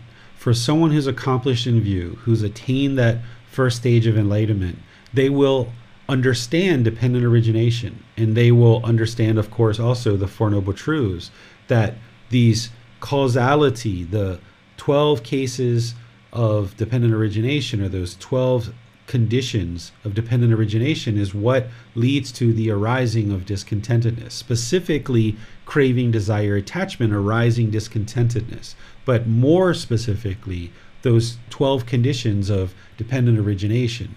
So here, if someone is accomplished in view and they've attained that first stage of enlightenment, they will be incapable of resorting to the view that pleasure and pain are made by oneself, because we know that it's craving, desire, attachment in the mind. And we also know, as part of the first stage of enlightenment, that there is no self, that it's not made by the self, because there is no self there. We understand the universal truth of non-self, and that it's not made by another person, because it's made by our own craving, desire, attachment, and all those other conditions as part of dependent origination. It's not made by both oneself and another because of dependent origination. It's craving, desire, attachment that causes these discontent feelings. Resorting to the view that pain and pleasure are not made by oneself but have arisen by chance or accident. That's not possible, because it's not just by accident or chance or some luck or some unfortunate circumstances that one is angry or frustrated or irritated or annoyed or feeling guilt or shame. It's because of craving, desire, attachment, and more specifically, going all the way back to dependent origination, it's ignorance or the unknowing of true reality and all those other conditions. Incapable of resorting to the view that pleasure and pain are not made by another, meaning another person, but have arisen by accident or chance. Same thing, it's not accident or chance, it's this 12 aspects of dependent origination that arises discontentedness. And then incapable of resorting to the view that discontentedness are made neither by oneself nor by another, but have arisen by accident or chance. So the Buddha's encapsulating everything here to really hone in and saying you really need to understand, in order to be accomplished in view and get to the first stage of enlightenment, to deeply understand what is causing discontentedness, pleasure and pain, those pleasant feelings and painful feelings. A person in the first stage of enlightenment will still be experiencing discontentedness. It will be limited, it will be diminished, but they will at least understand what is actually causing it, because now they're going to make the rest of their journey to enlightenment, because they understand all these baseline teachings that are really needed to get to the point where you can extinguish discontentedness 100%. And then the Buddha makes it clear here where he says, for what reason? And it's because the person is accomplished in view, has clearly seen causation and causally arisen objects. That's dependent origination that he's talking about there. Questions on this chapter? Doesn't appear there are any questions. We'll go to Nick for chapter 28. All right, perfect, Manal. And this was the question Nick had, so it's ideal that he's reading it. All right. This is what he's talking about, Nick, when he talks about wrong grasp of behavior and observances. This is the behavior, exactly what you see here in the moral conduct of the Eightfold Path. So when you get to right speech, right action, right livelihood, someone will be practicing that fully. All right, thank you, teacher. Very helpful. The Noble Eightfold Path, the way of practice leading to the elimination of discontentedness. And what, monks, is the noble truth of the way of practice leading to the elimination of discontentedness? It is just this Noble Eightfold Path, namely, right view, right intention, right speech, right action, right livelihood, right effort, right mindfulness, right concentration. And what, monks, is right view? It is, monks, the wisdom of discontentedness, the wisdom of the cause of discontentedness, the wisdom of the elimination of discontentedness, and the wisdom of the way of practice leading to the elimination of discontentedness. This is called right view. And what, monks, is right intention? The intention of renunciation, the intention of non-ill will, the intention of harmlessness. This, monks, is called right intention. And what, monks, is right speech? Refraining from lying, refraining from slander, refraining from harsh speech, refraining from frivolous speech. This is called right speech. And what, monks, is right action? Refraining from taking life, refraining from taking what is not given, refraining from sexual misconduct. This is called right action. And what, monks, is right livelihood? Here, monks, the noble disciple, having given up wrong livelihood, keeps himself by right livelihood. And what, monks, is right effort? Here, monks, a monk rouses his will, makes an effort, stirs up energy, exerts his mind, and strives to prevent the arising of unarisen, evil, unwholesome mental states. He rouses his will, makes an effort, stirs up energy, exerts his mind, and strives to overcome evil, unwholesome mental states that have arisen. He rouses his will, makes an effort, stirs up energy, exerts his mind, and strives to produce unarisen, wholesome mental states.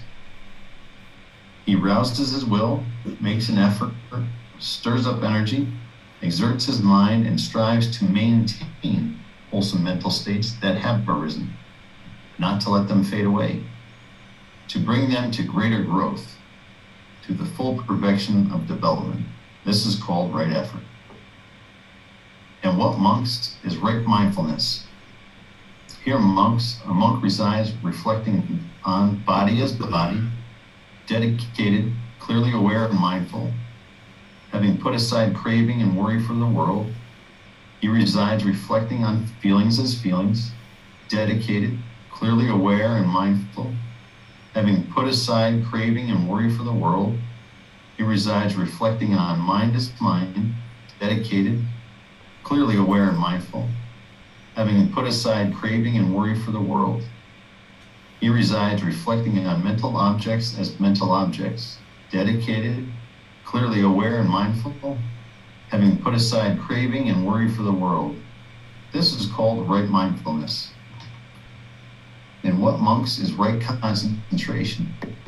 Here, a monk, distant from the sense desires, distant from unwholesome mental states, enters and resides in the first jhana, which is with thinking and pondering, based in seclusion, filled with excitement and joy, and with the subsiding of thinking and pondering, by gaining inner tranquility and oneness of mind, he enters and resides in the second jhana, which is without thinking and pondering, based in concentration, filled with excitement and joy.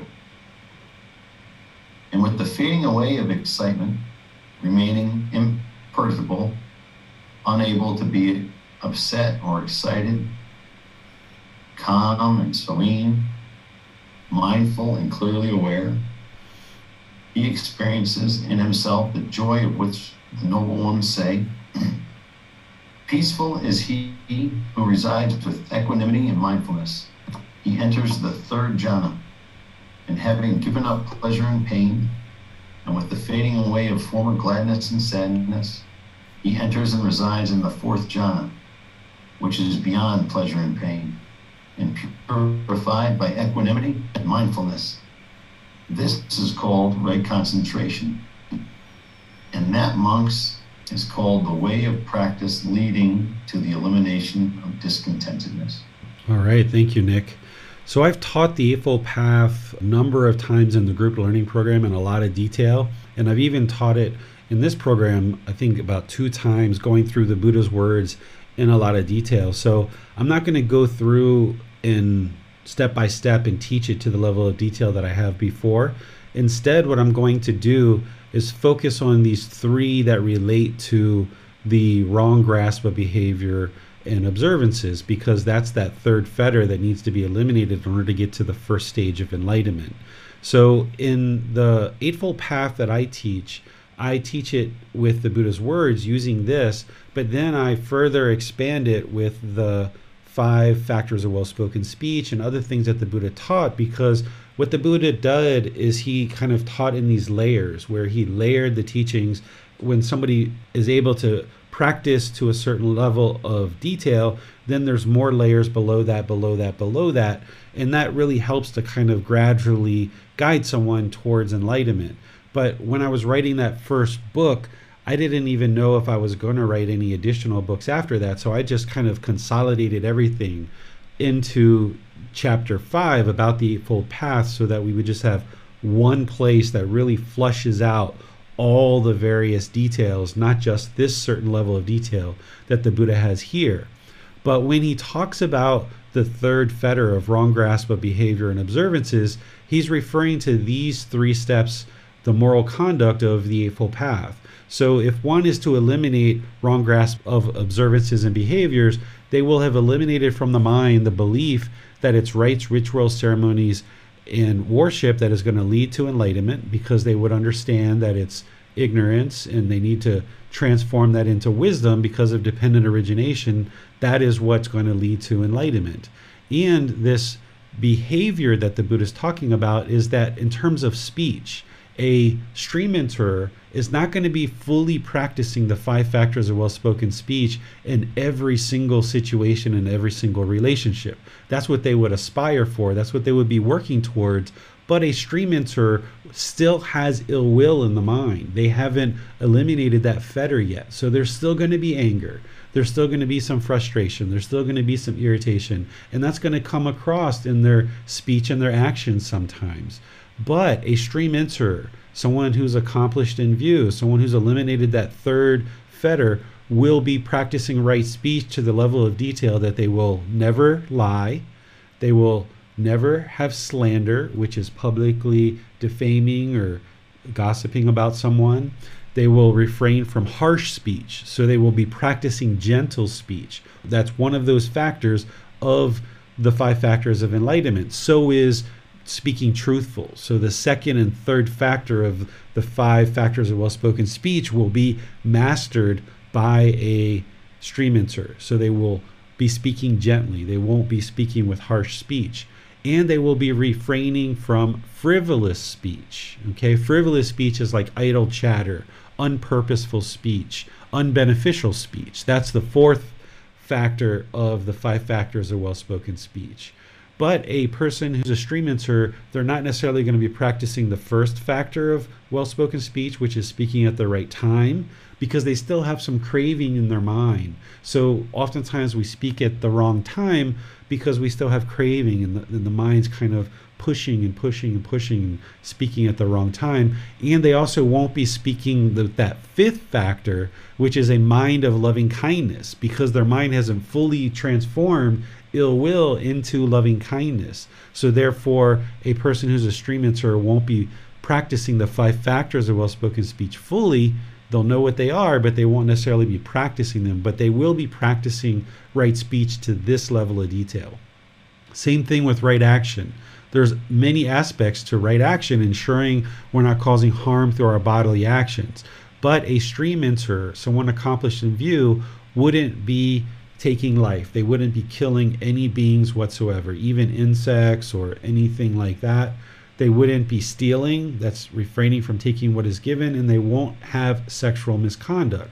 They still may be having sex as part of that 1st stage of enlightenment, that 1st and 2nd stage of enlightenment. Someone still has sensual desire. So they might have noticed that their sensual desire and their interest in sexual intercourse has diminished, but they won't be having sexual misconduct. They won't have multiple partners. They won't be having sex with minors. They won't be breaking up relationships and having sex with people who are in committed relationships, or if they're in a committed relationship, they won't be having sex outside of that. So that's what the Buddha is talking about here in terms of refraining from sexual misconduct. You can look at the third precept in the way that the Buddha teaches it in volume 1, chapter 7. The 5 precepts are there, and you can see the first 3 precepts that the Buddha teaches, which is part of right action. So a stream enterer would be practicing right action to this level of detail. And then what is right livelihood? So a stream enterer is going to be practicing right livelihood. And the Buddha gives 5 wrong livelihoods as part of their teachings that help you to first start understanding right livelihood. And he talks about not having business in weapons, not having business in living beings, not having business in meat, not have business in intoxicants, selling substances that cause heedlessness, and not having business in selling poisons. So these 5, a stream enterer will not be practicing one of those 5. So there's right livelihood being practiced to a certain level of detail. When we get into volume 8 is about householders, and when we get into volume 12, you'll see that the Buddha deepens his teaching around right livelihood, that it's not just these 5 wrong livelihoods that someone will purge in order to be practicing and have purified their livelihood, but there's another level of detail in terms of wrong livelihoods. So the Buddha talks about that livelihood as a livelihood that's not affected by the taints or the fetters. That's what an enlightened being will be practicing, is this deeper level of right livelihood. But a stream enterer will be practicing where they won't be practicing business in weapons, business in living beings, business in meat, business in substances that cause heedlessness, or businesses in poisons. They will have purged those 5 wrong livelihoods, but they're still maybe practicing a livelihood that they're not quite fully fulfilled with yet. And it's still being affected by the taints of craving, anger, and ignorance, and some of the other taints as well, or the fetters. So you'll see that deeper teaching on right livelihood when we get into volume 8 and when we get into volume 12. So those are the 3 that I'd like to highlight here, but I can accept questions on any of these steps of the Eightfold Path in our class today, but I just thought in terms of teaching, I would just teach those related to that 3rd fetter of wrong grasp of behavior and observances. Looks like Nick has his hand raised.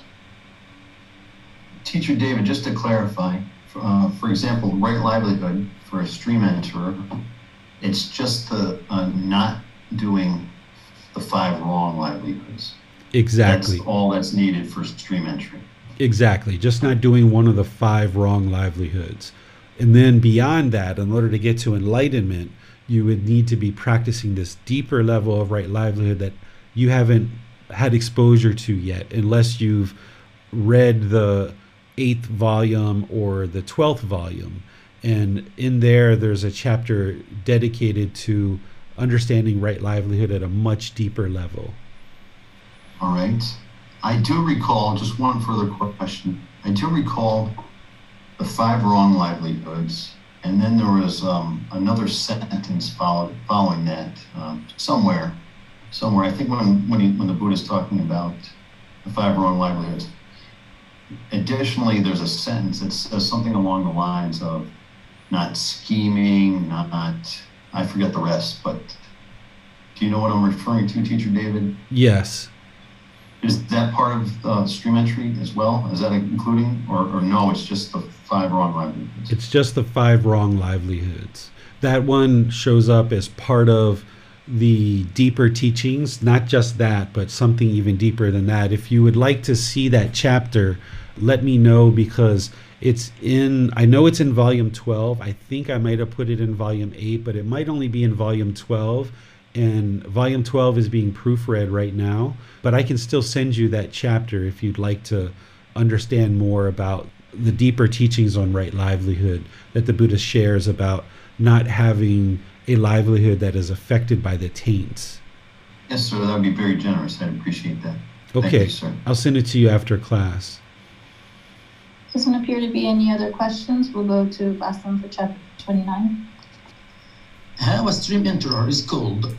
Monks. When a noble disciple thus understands, as they really are, the cause and the passing away of the world, he is then called a noble disciple who is accomplished in view, who is accomplished in vision, who has arrived at these true teachings, who sees these true teachings, who possesses a Trini wisdom, who possesses a Trini's true wisdom, who has entered the Trine of the teachings, a noble one with penetrative wisdom, one who stands squarely before the door to the deathless enlightenment. All right, thank you, Bassem. So here the Buddha is saying, monks, when a noble disciple thus understands as they really are the cause and the passing away of the world, he is called essentially a noble disciple, or one accomplished in view, a stream enterer. So again, this is a perfect example of how we can't look at the Buddha's teachings in isolation, because if someone just read this, they might say, oh, that's all you need to do to get accomplishment in view is just understand the cause and passing away of the world, which is describing the universal truth of impermanence, is what the Buddha is talking about here. So we need to see the whole totality of the Buddhist teachings in order to truly understand what it takes to get to accomplishment in view and to be able to attain the first stage of enlightenment. So here the Buddha is talking about that universal truth of impermanence, because a noble disciple, one accomplished in view, one who's a stream enterer, would understand the causes and passing away of the world, the universal truth of impermanence, and that these things are not permanent. This earth is not permanent. This planet is not permanent. This physical body is not permanent. The things that we experience in life are not permanent. But that's just one aspect of this progression to the first stage of enlightenment. We talked about this second paragraph last class. So if there's anybody who has questions about this that maybe wasn't with us last class, I am pleased to answer any questions that you guys have on that particular chapter or that particular paragraph. Doesn't appear there are any questions, Teacher David. We can go to chapter 30 and we'll read that. The 10 fetters. Monks, there are these 10 fetters. What 10? The 5 lower fetters and 5 higher fetters. And what are the 5 lower fetters? Number 1, personal existence field. Number 2, doubt. Number 3, wrong grasp of behavior and observances. Number 4, sensual desire. And number 5, ill will. These are the 5 lower fetters. And what are the 5 higher fetters? Number 6, desire for form. Number 7, desire for formless. Number 8, conceit. Number 9, restlessness. And number 10, ignorance. These are the 5 higher fetters. These, monks, are the 10 fetters. All right, thanks, Nick. So a fetter is described as a ball and chain that's essentially shackled to your ankle. This is what's keeping the mind trapped in the unenlightened state. So this fetter of holding you down, holding you in this discontentedness, holding you in this cycle of rebirth. And it's the elimination of the 10 fetters that moves the mind to enlightenment, and this ball and shackle is eliminated from holding you in the cycle of rebirth and holding you in discontentedness. So eliminating these is really important, and this is how someone actually attains enlightenment. These are also referred to as the taints or the defilements or the pollution of mind. And each one of these fetters are described in volume 1 and other parts of this book series so that you understand what they are. And what your practice is once you move into the jhanas and you're moving into the first stage of enlightenment, you will make this part of your learning so that you will learn what these 10 fetters are, these pollutions, understand how they're affecting you, how they're causing the mind to experience discontentedness and causing harm and causing struggles and difficulties in your life. And by eliminating these, gradually over time, that's where the mind starts to gradually start to experience more and more peacefulness of the enlightened mind. And it's not until all of these 10 fetters are completely eliminated that the mind will be experiencing enlightenment, where it'll be peaceful, calm, serene, and content with joy permanently. So it's really important to understand these 10 fetters, and it's something that you learn kind of in the beginning part of your understanding of the path, but then you really start focusing on them deeply as you start experiencing the jhanas.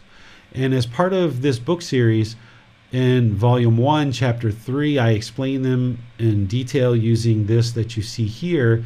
But then I also copy and paste this same content in multiple parts of the book series because they are so important and somebody needs to understand these in a lot of detail. So if you guys have any questions on any of these, we can discuss them in detail about what they are, how they cause struggles and difficulties in your life, and then actually how to remove them as well. So let me know which ones you would like to discuss and any kind of clarity that you would like around any of these. Teacher David, I would like to know clearly the distinguishing factors between doubt and investigation of something in the mind. Okay, so it is investigation of the teachings and investigating what's in the mind that leads to the elimination of doubt. Without investigation, that enlightenment factor of investigation, where there's a keen interest, a determined interest to investigate the teachings and then not believing them, but instead learning, reflecting, and practicing to discover the truth, acquiring wisdom, that's what ultimately eliminates doubt, is because by more and more accumulation of wisdom, you start experiencing those jhanas and you start experiencing diminishing of discontentedness and all those other qualities of mind that start happening, that you get to the point where you have no doubt that these teachings are what's leading you to enlightenment. You might not fully understand all the teachings at this point, having eliminated doubt. You might not have confirmed something like the cycle of rebirth, for example. Someone who's in the first stage of enlightenment may still not fully understand that they have had all these different lives and that they might not have seen the evidence of those previous lives. So they might still have disbelief, perhaps, that the cycle of rebirth is true, because they may not have seen the actual proof or evidence in observing their past lives. But they will know that those core teachings of the 3 universal truths, the 4 noble truths, the Eightfold Path, the 5 precepts, these 10 fetters, and all the other preliminary teachings that I share that are the core central teachings, things like the Brahma Viharas and extensive meditation training, that is what's leading the mind to enlightenment. So here, this isn't about like, I completely agree with every last thing the Buddha ever said, because somebody who is in the first stage of enlightenment would not have yet explored every last thing that the Buddha actually said, but they will have experienced enough improvement to the condition of the mind, and they will know those core teachings well enough that they will have removed their doubt about whether the Buddha was actually fully enlightened. They will have removed the doubt that the teachings that they are currently learning are in fact leading to improved condition of the mind in their life. They will have removed doubt that the community that they're practicing within are practicing the straight way, the upright way, the wholesome way, these virtues that are dear to the noble ones. They will have eliminated doubt about their individual teacher, whoever they're learning from, that teacher has indeed helped them to get to the point where they are experiencing those jhanas in the first stage of enlightenment. And they will have eliminated their doubt about their own ability to attain enlightenment, because they would have had to put together a number of teachings in order to experience the jhanas and the first stage of enlightenment. They would have had to dedicated a lot of time, effort, energy, and resources to getting to that point through their meditation practice, through practicing generosity, through cultivating things like the Brahma Viharas and others, to really get to that first stage of enlightenment, that they would have no doubt that they have the capability to attain enlightenment. They haven't done it yet. They haven't seen all the teachings, and they don't necessarily know how they're going to necessarily do it 100%, but they will at least have no doubt. They will have confidence in their own ability to attain enlightenment. I heard you mention the word disbelief. So would it be accurate to say that it isn't doubt which sort of initiates an investigation, but it would be either uncertainty or disbelief? Yes, so a person who has confirmed confidence in the teachings, they have confidence that it is these teachings that are leading to enlightenment, but they haven't confirmed every single teaching in order to get to enlightenment. So they have no doubt that this collection of teachings is what's leading to their improved condition of their mind, but they wouldn't necessarily have confirmed every aspect of the teachings at this point. So that's why someone who's in the first stage of enlightenment might not quite understand the cycle of rebirth fully 100%, and they haven't necessarily observed their past lives, but they at least know that this collection of teachings is leading to their improved condition of mind. So you might need to still confirm certain aspects of the teachings, but you will have removed any doubt that it is this collection of teachings that is improving the condition of your mind. And also, I'm not sure how to phrase this next question that's in the mind, but would you have fully eradicated uncertainty in a teaching in order to arrive at understanding with clarity the truth of the teaching? It depends on how we dissect the language you're using there, because you're using some really great language. So someone that's removed doubt, they will have something like they will understand the 5 aggregates. They will understand the 6 sense bases. They will understand dependent origination. They would have confirmed that these things are indeed the truth. But in terms of practicing it to a level where they've eradicated ignorance, for example, they haven't done that yet. But they at least have independently verified these teachings to the level of detail that they know that they are in fact the truth, that a living being has the 5 aggregates, and that's what makes a living being, and that these 6 sense bases are craving and clinging and longing through these 6 sense bases, trying to have these pleasant feelings, and there's this central desire that the mind is experiencing through these 6 sense bases. And they will understand the dependent origination in those 12 steps, but they will not have mastered the practice of that yet.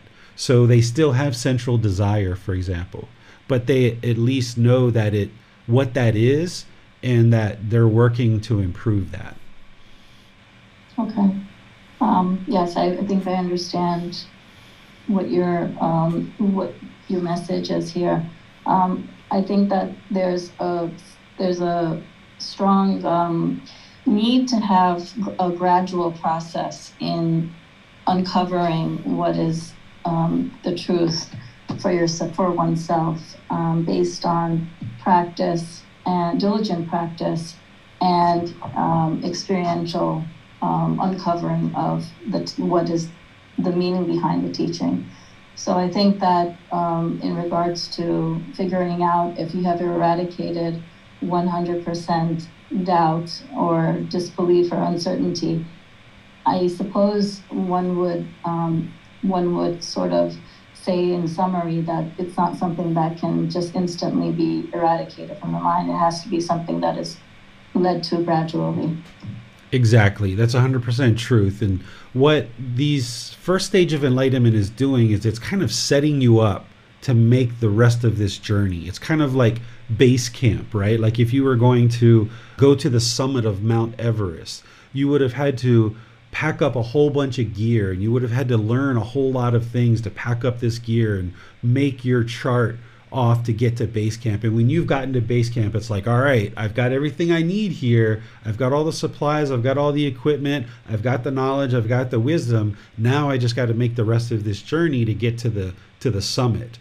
And that's essentially what the first stage of enlightenment is it's base camp at Mount Everest, that you've got all the supplies you need, and you know it's going to be a challenging journey even from the first stage of enlightenment or from base camp of Mount Everest. You still got a lot of work to do to get to the summit, but you've at least got all the tools that you need. So if you've eliminated doubt about the teachings, you've done things like having confirmed confidence in the Buddha, the teachings, the community, you're practicing moral conduct, you've got these 5 aggregates, the 6 sense bases, so you understand central desire, you are understanding dependent origination, you're not going to be causing harm that would lead you to being reborn in the lower realm. You're at base camp and you're ready to make the journey to the summit of Mount Everest at this point. And that's what the Buddha's really setting you up for here by eliminating these first 3 fetters. Okay, thank you for that, walking through that. We'll go to Nick next. Yes, sir. Given the book we're studying in the series, today's class, stream entry, I think it would be good to go over the first 3 fetters, which is what is needed for stream entry. We've got to eliminate those first 3 fetters. But previously, earlier in class, I think we covered number 3 with the question that I had, and I learned something today, how to look at the Eightfold Path part in wrong grasp of behavior and observances. That's very clear. I have a new perspective on it. Manal just covered doubt, and your explanation, I have a new perspective on that. I'd like to just go over the first fetter, which probably is the most difficult, I would say, for a large majority of people. The personal existence view, the way I see it is that's the ego. I know I learned a lot about that in Thailand. We've been over it. But maybe if you'd be so kind to reiterate some things and just a general overview just to cap off the class, that'd be wonderful. The way I understand personal existence view, it's the idea of knowing non-self. That's covered in volume 1. The idea of non-self, so having an understanding of that, a realization of non-self, like stop being selfish, think of others. You don't need to be craving and have greed towards you. And the personal existence view, I'll use myself as an example, like I shouldn't be walking around, I'm Nick, I was an Army commander, or I'm a purple belt in jiu-jitsu, I'm this, I'm that. And, the idea not to do things like that, identify yourself, you're that'd be identifying to the 5 aggregates, I believe. And also, the way I understand personal existence view would be elimination of craving to be perceived another way from others. Can you just tell me if I'm in the right area and if there's anything you would add, and just to clarify this, and what's the best way to eliminate the first fetter? Yeah, you're looking in the right direction, Nick, but you're confusing the personal existence view and you're adding in some of the fetter of conceit. So this is good that you're asking this question so we can clarify it. So personal existence view is part of the ego, but it's not the entire ego, because conceit is part of that. So personal existence view and conceit are what we describe as the ego. And this isn't an idea, this is a teaching. So we don't think about the idea of non-self or the idea of personal existence view. It's a teaching, it's a fetter, it's a pollution that we need to deeply understand and penetrate and be able to see really clearly that what this personal existence view is it's clinging to the 5 aggregates, right? So it's that form, feeling, perceptions, volitional formations, and consciousness. More specifically, the form aggregate and the consciousness aggregate. This is where the mind falsely, mistakenly believes or has a misperception or misunderstanding that this physical form or this self-image is the self, and this is who I am, this physical body. And now, because of clinging to this form aggregate, the mind now becomes discontent related to impermanence of the physical form, the changes, aging, different aspects, trying to project a certain self-image. Or if you hear somebody say something about the self-image, you might become discontent as a result of it, and you're trying to project a certain self-image in the world. The other aspect of personal existence view is the self-identity. This is the clinging to the consciousness, or the identity that's in the consciousness. Like you mentioned, like I'm a jiu-jitsu instructor, or I'm a pilot, or I'm a husband, or I'm a father, and I'm trying to be the very best father. Not just trying to be the best father, because you would like to continue to make efforts to be a good father, but trying to be the very best father. And I want to be identified as this amazing father to everybody in the world, and have a certain persona and a certain identity that the mind is clinging and holding on to. So what you'd like to understand is personal existence view, that it's the self-image that's associated with the physical body, and the self-identity associated with certain qualities of mind that one is trying to project into the world. And in order to eliminate personal existence view, a practitioner needs to disassociate, needs to let go, needs to eliminate the clinging to the form aggregate and to the consciousness aggregate. And the way that you do this is through changing the way that the mind thinks about this physical body and about the certain identity that is in the mind, that you deeply understand that this is not who you are as a person. And instead of saying, my body, or my clothes, or my phone, or my son, or my girlfriend, or my house, you start thinking about it as, this is the place where I live, or this is a device that I use for communication, or this is a computer that benefits me in being able to perform certain tasks, rather than my computer. Because when we hold on selfishly to all these things, then the mind has the ability to then experience discontentedness. So when we let go of this self-image and this self-identity, realizing that this doesn't define who we are, this physical body, it can be skinny, it can be fat, it can be old, it can be ugly, it can be young, it can be healthy or unhealthy. We can have an arm, or we can have an amputated arm, and be perfectly content no matter what this body looks like. Now, of course, we make efforts to maintain our health and ensure we're healthy, but if we happen to have a stomach, then we're okay with that, and we might make efforts to improve our health, but we understand that having some fat here and there as we age is part of impermanence, and we don't feel discontentedness because of that. Or if we see some wrinkles or some gray hair, we don't, become discontent because of that. Or if someone looks down on you and thinks that you're the most horrible father that's ever existed, you don't feel diminished because of that, because you understand that identity and holding on to the identity of being the very best father is just going to cause discontentedness. So you no longer try to cling and hold on to these self-identity that's in the mind. So therefore, if you're not clinging to the form aggregate or the consciousness aggregate, i.e. the self-image or the self-identity, then these things can no longer cause you any discontentedness. So you can let those go as part of personal existence view.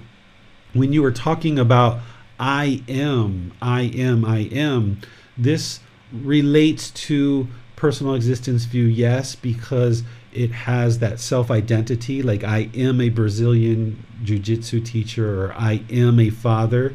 But there's also a certain amount of that the Buddha relates to as conceit, where we take on this persona of I am, and that's where the arrogance and the pride comes in. So the I am is part of the self-identity, part of this personal existence view. The arrogance or pride of the I am is the conceit. So if you can let go of clinging to the form aggregate and the consciousness aggregate, then it's also much easier to then work on letting go of conceit, or this arrogance and pride as well. And then also the judging, measuring, and comparing, and looking down on others as being inferior, or looking at yourself as being superior. or looking at yourself as being inferior as well, because if there is no self, then you're not comparing and measuring yourself to others. So that's where these two are really connected and need to be worked on almost simultaneously. But it really does help the practitioner to be able to see personal existence view as just self-image and self-identity, and being able to see conceit separately as arrogance, pride, judging, measuring, and comparing as being superior or inferior to others. And when you've eliminated both personal existence view and conceit, this is where the ego is completely eliminated and dissolved, and the mind can reside much, much, much more peaceful. And then you'll also see that your personal and professional relationships will really blossom, because nobody enjoys being around a narcissist or somebody with egotistical tendencies. Nobody enjoys being around that person. And because these pollutions of mind, of personal existence view and conceit, show up in our intentions, our speech, and our actions, and other people can feel it. So when we eliminate this pollution of mind, of personal existence view and conceit, then our intention, speech, and actions are purified more fully as well. And you'll find that your personal and professional relationships will be more wholesome, and they'll blossom and be very successful, because we're not walking around with this chip on our shoulder, so to speak. Thank you, teacher. One follow-up question. As far as like self-image, say if you had a date with a significant other, and you tried to, have good hygiene, you don't have to have tons of jewelry on, but if you just like to put on a nice, clean outfit, would that be all right? You're not, or is that projecting a self-image, just like trying to look good for a householder's occasion, like a date or something? Yeah, it's not about the actual object itself of the clothes that you wear or choosing to maintain the health of the body. It's not about that. What it's about is about how the mind relates to this. Like, I'm going to put on these clothes and I'm going to be the man. I'm going to get this girl and I'm going to take her out, and I'm going to do this, that, and the other thing. That's the part where the mind becomes diluted, and there's this craving in there for certain selfish desires, and now there's this arrogance and pride that comes along. But if someone just humbly, peacefully goes about maintaining the health of their physical body, and they put on some nice clothes because they would like to be polite, kind, friendly, and respectful, and going out on this date, and maybe even they wear a piece of jewelry or two, and they're doing this out of having a cordial relationship and presenting themselves in a way that is polite, kind, friendly, and respectful in a humble way. So you can wear the nice clothes and take a good shower and put on jewelry and not have personal existence view. Or you could put on those same things and do all those same actions, but the mind is now diluted, and there's this self-image and self-identity where the mind's all bolstered. And then when your date's like, oh, you wore that? And now the mind has these painful feelings. Or your date says, oh, wow, you're the most handsome man I've ever seen. And now all these pleasant feelings arise in the mind. So if the mind still has personal existence view, and you've gone through those motions that you said, taking a shower, wearing nice clothes, and a little bit of jewelry, if there's personal existence view there, then when someone says something agreeable, there's going to be these pleasant feelings arise. And if somebody says something disagreeable, there's going to be these painful feelings arise. But someone could go through those same actions of taking a shower, wearing nice clothes, and wearing some jewelry, and then when they hear this agreeable or this disagreeable comments, the mind still resides peaceful, calm, serene, and content with joy, not allowing the pleasant feelings or painful feelings to arise. For one who's realized non-self and has fully eradicated personal existence view, their mind will just reside in the middle. It might say, thank you, I appreciate your kind words, that's so nice of you, or whatever you might say to that person, but the mind won't arise any discontent feelings, either pleasant feelings, painful feelings, or feelings that are neither painful nor pleasant as a result of this self-image or this self-identity, because those would be eradicated. So it's not the actual action of taking a shower, wearing the nice clothes, and wearing a little bit of jewelry. It's how the mind does it react with discontentedness as a result of agreeable or disagreeable comments, Or does it reside peaceful, calm, serene, and content with joy no matter what transpires around people sharing things related to your self-image or self-identity that should be eradicated if one has eliminated personal existence view? I see, Teacher David. I think a good example would be, younger Nick in his 20s going on a date with, Yes. compared to, listening to Sharp Dressed Man as I'm getting ready, something like Exactly. that. Compared to how I would, just go out now with Christina. I'll just, look presentable, and she doesn't really care, what I wear, but put on something nice. I totally see the difference. Thank you for the clarification. Yeah, and this is where you can understand craving, desire, attachment as it relates to any objects, right? So like a monk, for example, an ordained practitioner, they don't have a car. So people think that in order to get rid of your attachments, you have to get rid of the car. No, you don't have to get rid of the car to eliminate your attachment to the car, or you're holding on, your craving, desire, attachment for a car. You don't have to get rid of the car. You just have to eliminate how the mind relates to that car.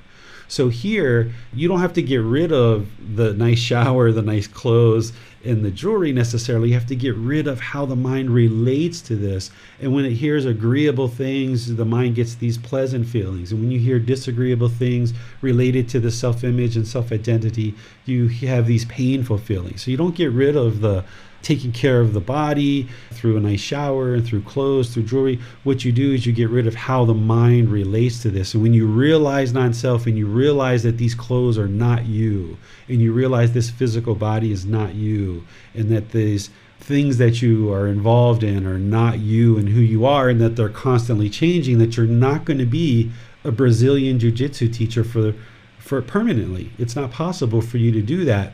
If the mind is clinging to being a Brazilian jiu-jitsu teacher permanently, then when you get to the point where you can't do that, now the mind's going to feel discontentedness because you identified with that so much. You felt like being a Brazilian jiu-jitsu teacher is who you are and what makes Nick Nick. Now when you get to the point where because of impermanence you can't continue to do that, now you're going to experience discontentedness. But if you let go in the mind of realizing being a Brazilian jiu-jitsu teacher is something that you do, something you enjoy, something that you're contributing to, but you're not clinging to it, and you realize that it's not permanent, then when you get to the point where you're not doing it anymore, then your mind won't experience any discontentedness. So that's why by eliminating these first three fetters, the Buddha says discontentedness is limited or diminished because you've taken out many of the pollutions that are going to cause discontentedness in the mind. It's always craving, desire, attachment, but it's certain cravings, desire, and attachments that have been eliminated that the mind now experiences limited discontentedness. So we don't look at these objects and these activities and these tasks themselves as being the attachment or the craving, desire, attachment, but it's how the mind relates to them. Thank you, Venerable Sir. You're welcome. We have a question from Amina on Facebook. Well, Amina writes, does dependent origination lead to understanding that there are no happen chances nor accidents? For example, if I trip, that is not an accident, but perhaps because I was attached to looking at my cell phone while walking and not being present in the moment. And should we remove the concept of accidents from the mind? The first part of your question, yes. So dependent origination helps you to see causality. It helps you to see that everything you experience is a result of your decisions. That's that volitional formations or choices and decisions. And our choices and decisions are either based in ignorance, along with craving, anger, and ignorance, or they're based in wisdom, or that generosity, loving kindness, and wisdom. And when our decisions are based in generosity, loving kindness, and wisdom, they produce wholesome results or wholesome outcomes. When they're based in craving, anger, and ignorance, then as part of dependent origination, we see that they result in unwholesome aspects of life. So yes, to that part of the question, yes.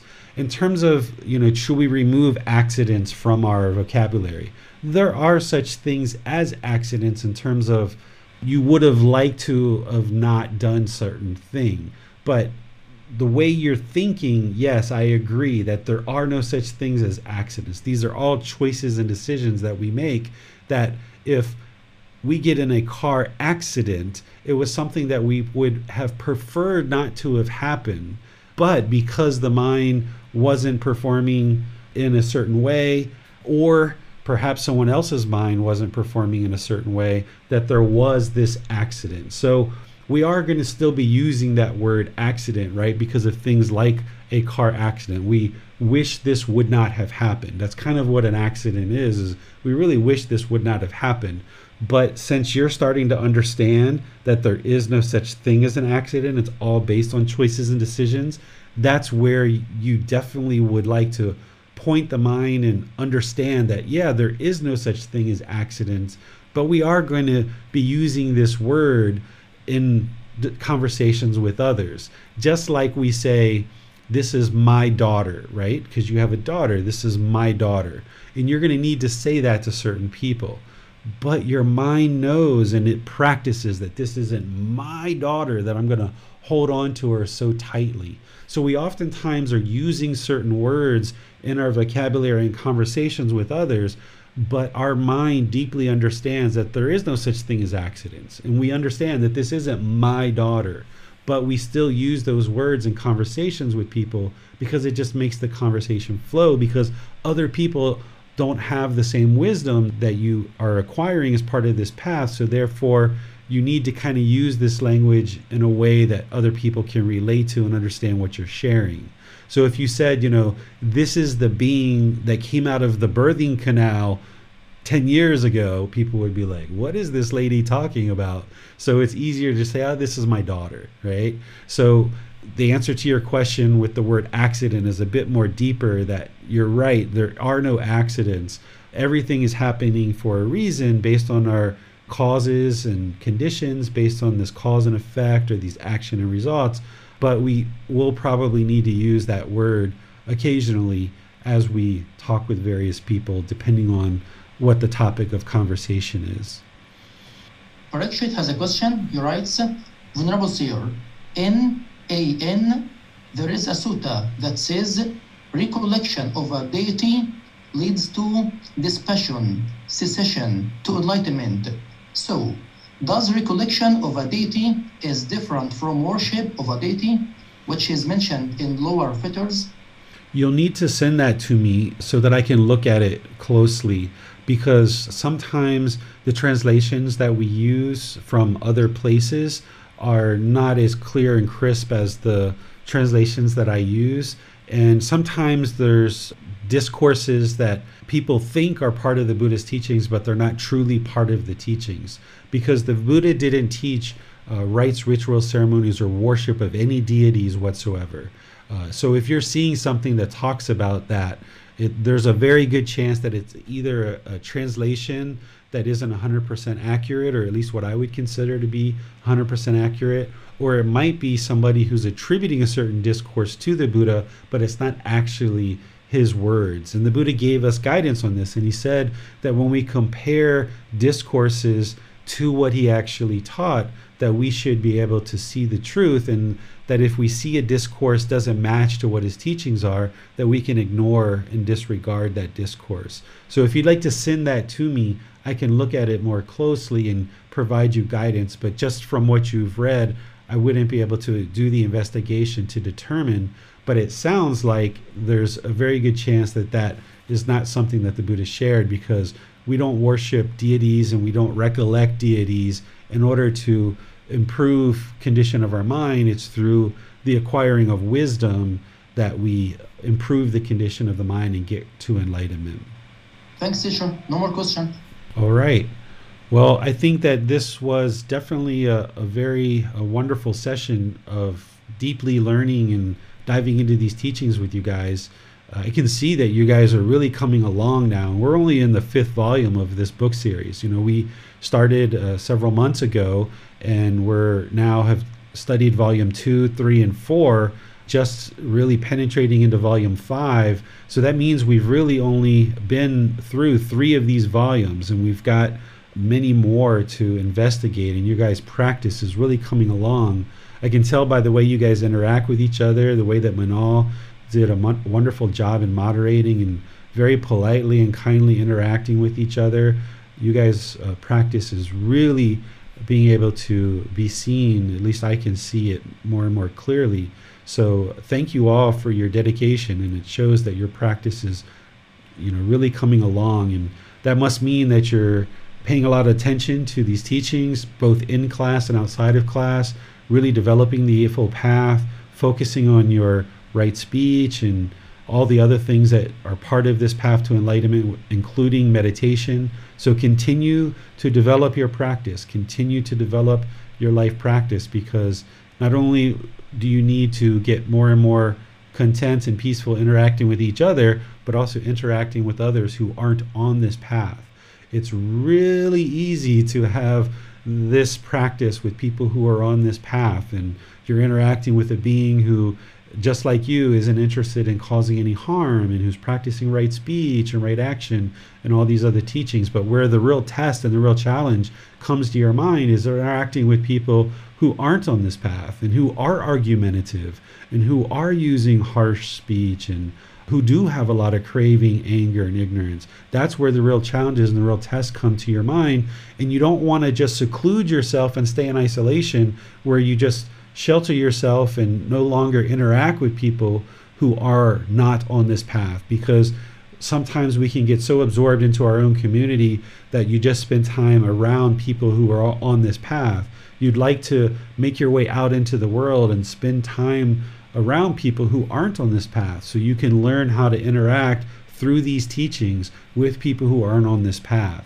That's where the mind becomes very challenged, and you actually get to test the mind. Therefore, you get to improve your practice, because you start needing to try to figure out how to practice these teachings with people who do have large amounts of craving, anger, and ignorance, and that can be really beneficial for your practice. So hats off to you guys for your determination, your dedication, and your diligence. And my words here are really just to encourage and motivate you and support you to continue your journey, because your improvements are surely observant in the way that you guys are asking questions, and also in the way that you're interacting with each other. So thank you guys for your dedication to your practice.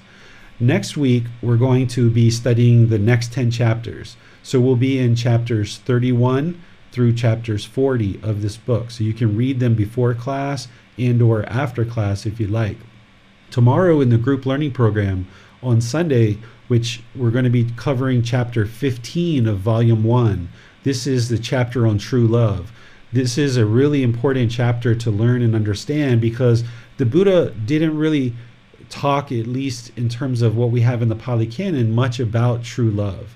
This is teachings that we know are part of the path to enlightenment, but they haven't really been captured in the Pali Canon in a way that we can actually understand them directly from the words of Gautama Buddha. So now it's important that in this lifetime that we deeply understand this, because practicing true love is so important for our relationships, and it's an area of our practice that oftentimes is misunderstood, and it's one of the most misunderstood parts of life in our life practice, and it's one of the most challenging aspects of our life practice to be able to learn and cultivate and practice, because as household practitioners, we have relationships with our parents, with our friends, with our children, with loved ones, that we need to understand how to practice true love. And it's chapter 15 in volume 1 that will explain that to us, and I'm going to be sharing more about that and give you guys chances to ask questions about that. So even if you've been in that class with me once or twice before,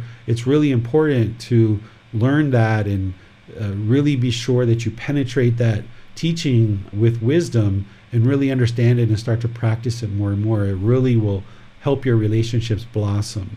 And then in Wednesday's class, we'll be doing breathing mindfulness meditation. So I'll see you guys either next Saturday in this class, or perhaps in Sunday or Wednesday's class as part of the group learning program. We'll see you in a future class. Have a really wonderful and lovely rest of your day. We'll see you next time. Sawadee Khap. Thank you for listening to this podcast. To provide support for this podcast, visit patreon.com/support Buddha. To access more teachings, visit buddhadailywisdom.com. There, you will discover a full range of courses, retreats, and online resources to assist you on the path to enlightenment.